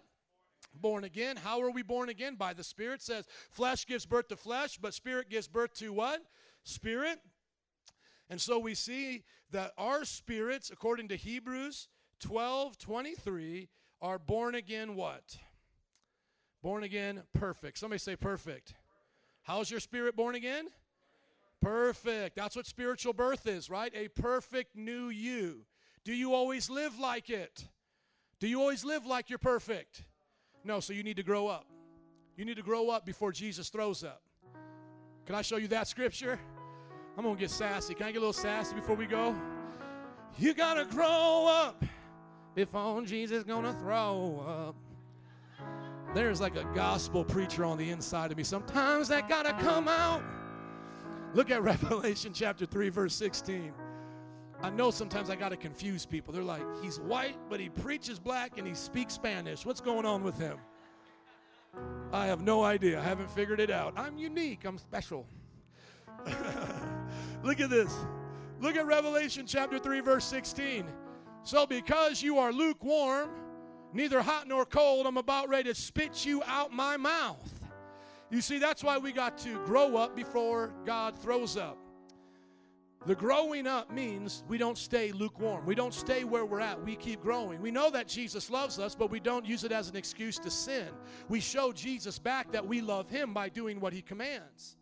We show our love for him by obeying him. How many remember that's in the Bible? Can I show you? Oh, man, I'm going to be here for a minute. Can I show you a couple more scriptures? Look at 1 John chapter 1. 1 John chapter 1, it says, those who love him truly are the ones who keep his commands. The ones who say they love him but do not keep his commands are a liar. Whoever says, I know him but does not do what he commands is a liar, and the truth is not in him. That's 1 John 2:4. But anyone, somebody say, I'm an anyone. Come on, but anyone who obeys his word, love for God, is truly made complete in them. You want to know what that word complete means? How many people want to guess what that means? It means perfect. Look at it right here. Whoever keeps his word truly whoever keeps his word, truly the love of God is what? Perfected in them. You have been made perfect by love. Now it's time for you to love God perfectly. I'm going to say that again. Perfect love has made you a new person. Jesus had perfect love for you. He did the will of God. Remember when he was there at the Garden of Gethsemane? The pressure and stress that was on him. Think about how much pressure was on him that he sweat blood. He's a real man, y'all. He's the God-man, but he did not come in godlike power as Superman. He came as a man. He humbled himself as God and took on our sufferings to feel what it would feel like. He was under so much stress, he sweat blood, and they say it's medically possible to do that. He sweat blood. He cries out to the Father. He sees what the cross is going to be like. He cries out. He says, Father, if there's another way, I'll do it, because, this is going to hurt, and, let me know. But nonetheless, not my will, but your will be done. So perfect love made us perfect, made us born again. Our spirits were made perfect. And now God is saying to us, do you want to love him perfectly? And when we don't, he still loves us. It's okay. My son doesn't always love me perfectly. I feel like I have it more together than he does. How many parents can relate to that? You love them in a more perfect way than they love you. They can love you very perfectly at like 3 a.m. when they're sleeping sound asleep. That's like the most beautiful moment ever. Oh, they're just so perfect. They're so perfect. Look at them. But how many know 3 in the afternoon, it ain't so perfect? It ain't so perfect. That's when I hear my wife homeschooling in the basement all the way upstairs, 2 floors up. I can hear her all the way up there. And I'll just send her a little text. Peace be still. I am so serious. Peace be still, send. And then I'll hide my phone because I'm like, I don't want to see what she sends back. I'm going to go hide somewhere in the bathroom because I don't know what day it is today. Let's keep it real. So, yeah, we don't always act like who we are. But perfect love has been given to us, so let's love perfectly. Let's not make an excuse for our weakness, our doubts, and our inability to love him. We can when we truly want to. And so now what is faith? Faith is that gift that grows. Mankind cannot choose faith unless God freely gives it by his grace first. No sinner can save themselves on their own merit. Jesus has to save them. But yet, he gives us a choice whether or not we want to be saved. Can I give you some attributes of faith in closing? Hebrews 11:1 says, faith is the substance of things hoped for, the evidence of things not seen. Choose faith and choose to grow in your faith. Can I tell you the necessity of faith? It is impossible to please God without faith, because the one who comes to God must first believe that he is and that he's a rewarder of those who diligently seek him. So why are we adding these things to faith? See, look at what it says here. Remember, we have the faith as precious as Peter, and then it says, look right here, for this very reason, make every effort to add to your what? Faith. Why are we adding things to our faith? Because faith can grow.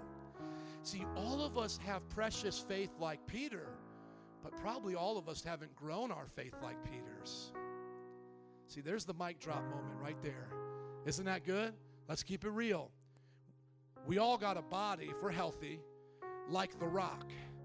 But not all of our muscles in our body look like the Rock right now. Hello. Now, I would use a J-Lo example, but that wouldn't be fair to the gringas here. You know what I'm saying? That wouldn't be fair, because some are just not made that way. Latinos, you guys have been blessed in some ways, and I want to be gross and disgusting. But you know what I'm saying? But here's our way of trying to get even with you guys. We go tanning. We try to darken our skin a little bit. I'm just telling on white people right now. I used to tan. All my friends I would hang out with, we would all tan. But anyways, moving on. We all have muscles, but we all don't look like the Rock because we don't grow our muscles. Aside if he does steroids, because you know he changed about 5 years ago, right? It went to a whole nother level. And I'm like, okay, I don't know what's going on, Rock, you know. But let's just assume, because I know I got a lot of Rock fans in here. Okay, let's assume he's doing it all natural, right? I don't look like the Rock. I could, but I don't. Why don't I? Because I don't add to my muscles exercise, discipline, self-control in my diet, right? Hello? That's why I don't look like the Rock. See, that's why today Peter is saying, you have faith just as precious as mine, but you better add to your faith and grow your faith if you want it to do what mine does. So you want to do what Peter did? Do it. You want to have what Peter had in his life with faith? Do what Peter did. Add these things to your life. Don't get discouraged. Just say, Lord, help me to grow. Everybody say, help me to grow, Jesus. And that's where, in closing, I want you just to see those things. And be honest with yourself right now. In closing, we're getting ready to go. Come on, right here. Where do you need to grow? Where are the areas of your life right now where you would be honest and say, my faith is lacking in those ways? Some of us men have seen the guys who always do upper body but no legs. Got little skinny chicken legs. See, there may be some of you here today, you're like, I'm knowledgeable. I know the Bible. But you ain't good with the Bible. You're mean to everybody. There's some of you here today, you're like, man, I am never giving up. I'm never giving up. But you hate people. You get angry all the time. You don't have brotherly love. There's others of you here today that say, man, I come to church, I read my Bible, I'm always going to live for Jesus, but you can't control your diet. You can't control your addictions. God is saying, grow up. Be transformed. It's cool to give a baby a bottle, but it ain't cool when you give a grown man a bottle, right? It's cool to change diapers on a baby. It ain't cool to change your best friend's diapers, right? I mean, if they're healthy. I'm not talking about people who have been hurt in life or, handicapped. I'm being honest. You're healthy. If I just said, come change my diaper, isn't that gross? But isn't that how some Christians live?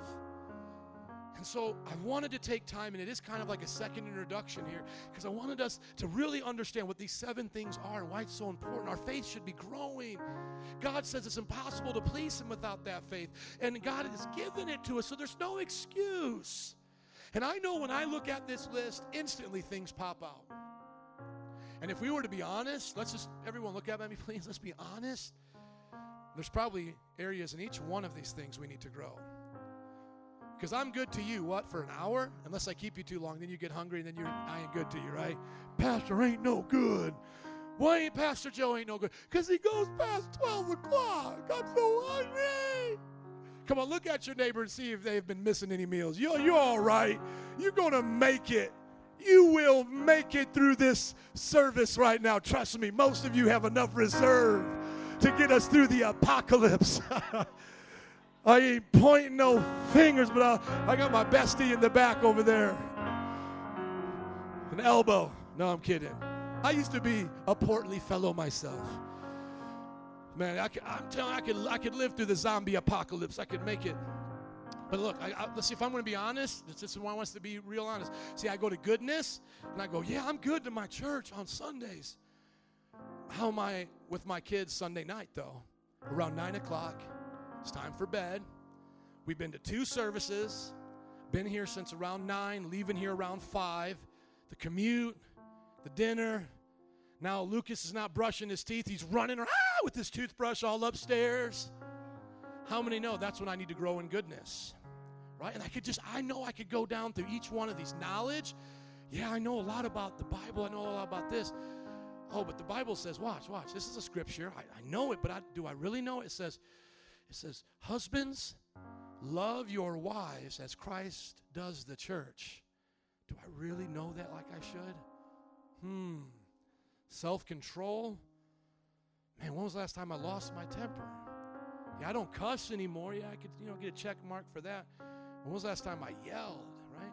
Perseverance. Okay, I'm not going to give up on church and Jesus. That's pretty much a settled thing. But have I given up on things God told me to do? How many things have God told you to do privately? It's between you and him, right? Like, Joe, I want you to get up at 6 a.m. and pray to 7. God says, I want you to, cut this out of your life. And I could go through each one of these. Would we all just right now just kind of look at them? I know them, because I've studied them before. But if you do, you can close your eyes too. But if you don't, look at them and just start asking the Lord, what do I need to work on? Band, would you come, please? Come on, we're going to close out. Now remember, we're not changing to become better people. We're changing because God has made us his sons and daughters. Goodness, knowledge, self-control. God, what are these areas we need to grow in? Come back next week. We're going to start learning ways to do these. I'm going to start showing you how to look at your devotional times, reading your Bible, praying, all of these simple things the Bible talks about what Christians should do, and how you can tackle a lot of these things in those spiritual exercises.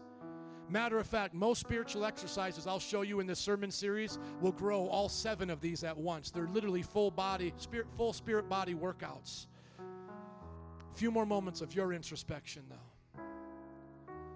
Show us our hearts, God. Show us where we need to grow. Where's the transformation going to start this week? My goal is that by the end of this sermon series, you will see true transformation. Not that you just came to good preaching and, heard good preaching or, enjoyed the services, but you'll really see transformation in your marriage, in your parenting, how you treat others on your job, your neighbors, even your enemies, those who, hurt you and say things about you. Just a few more moments. Jesus, talk to us. You're the star of the show. They've been hearing my voice, but I pray they hear your voice. Your voice that knows every heart. Jesus. In closing, I just want to share this with you. When we truly know God, we will grow and show the world that Jesus lives in us.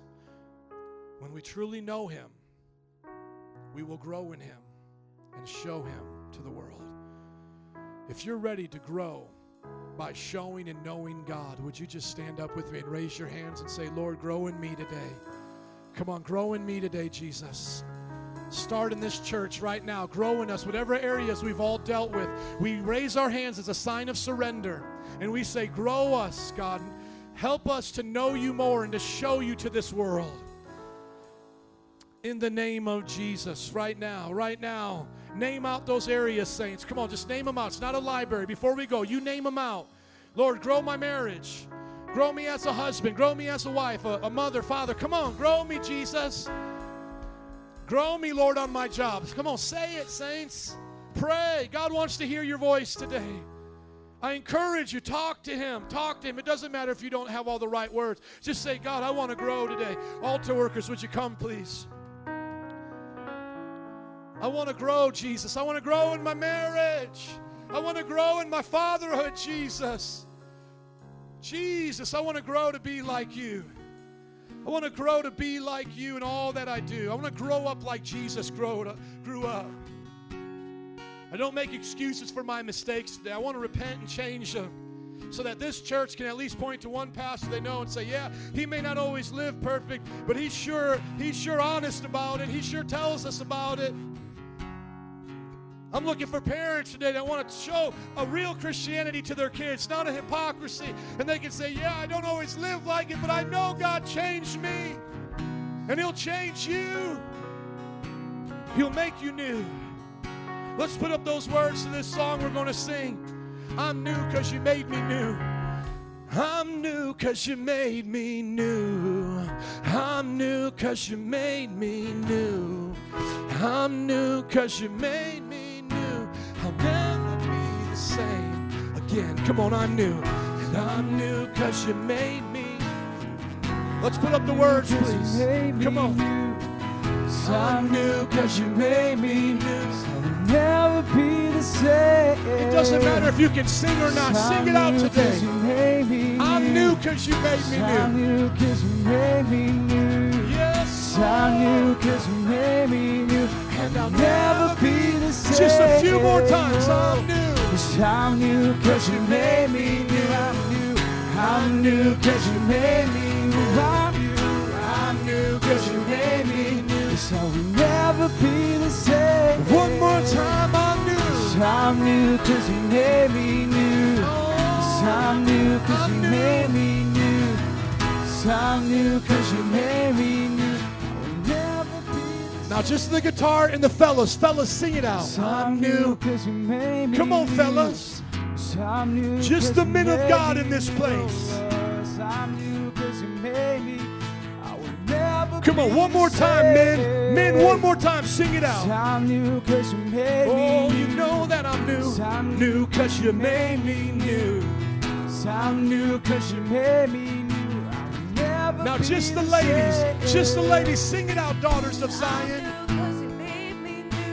Come on, ladies. Any women new in this place? Come on, sing it out again, women. Be bold today.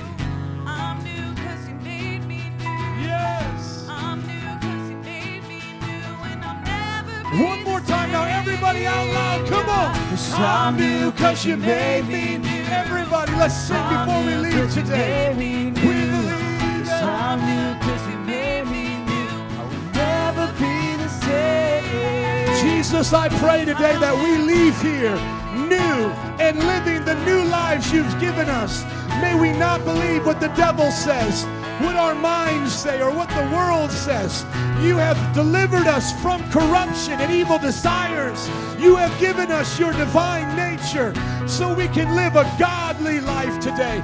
May our faith grow and increase in those 7 ways. In Jesus' name. If you believe it, can you shout hallelujah? Slap your neighbor high five and say, I'm new because he made me new. You are dismissed. God bless you. If you need prayer, come on up. Otherwise, thank you for coming. Have a great week. If you need prayer, come on up now. We'll pray for you for any need. Leave up the words.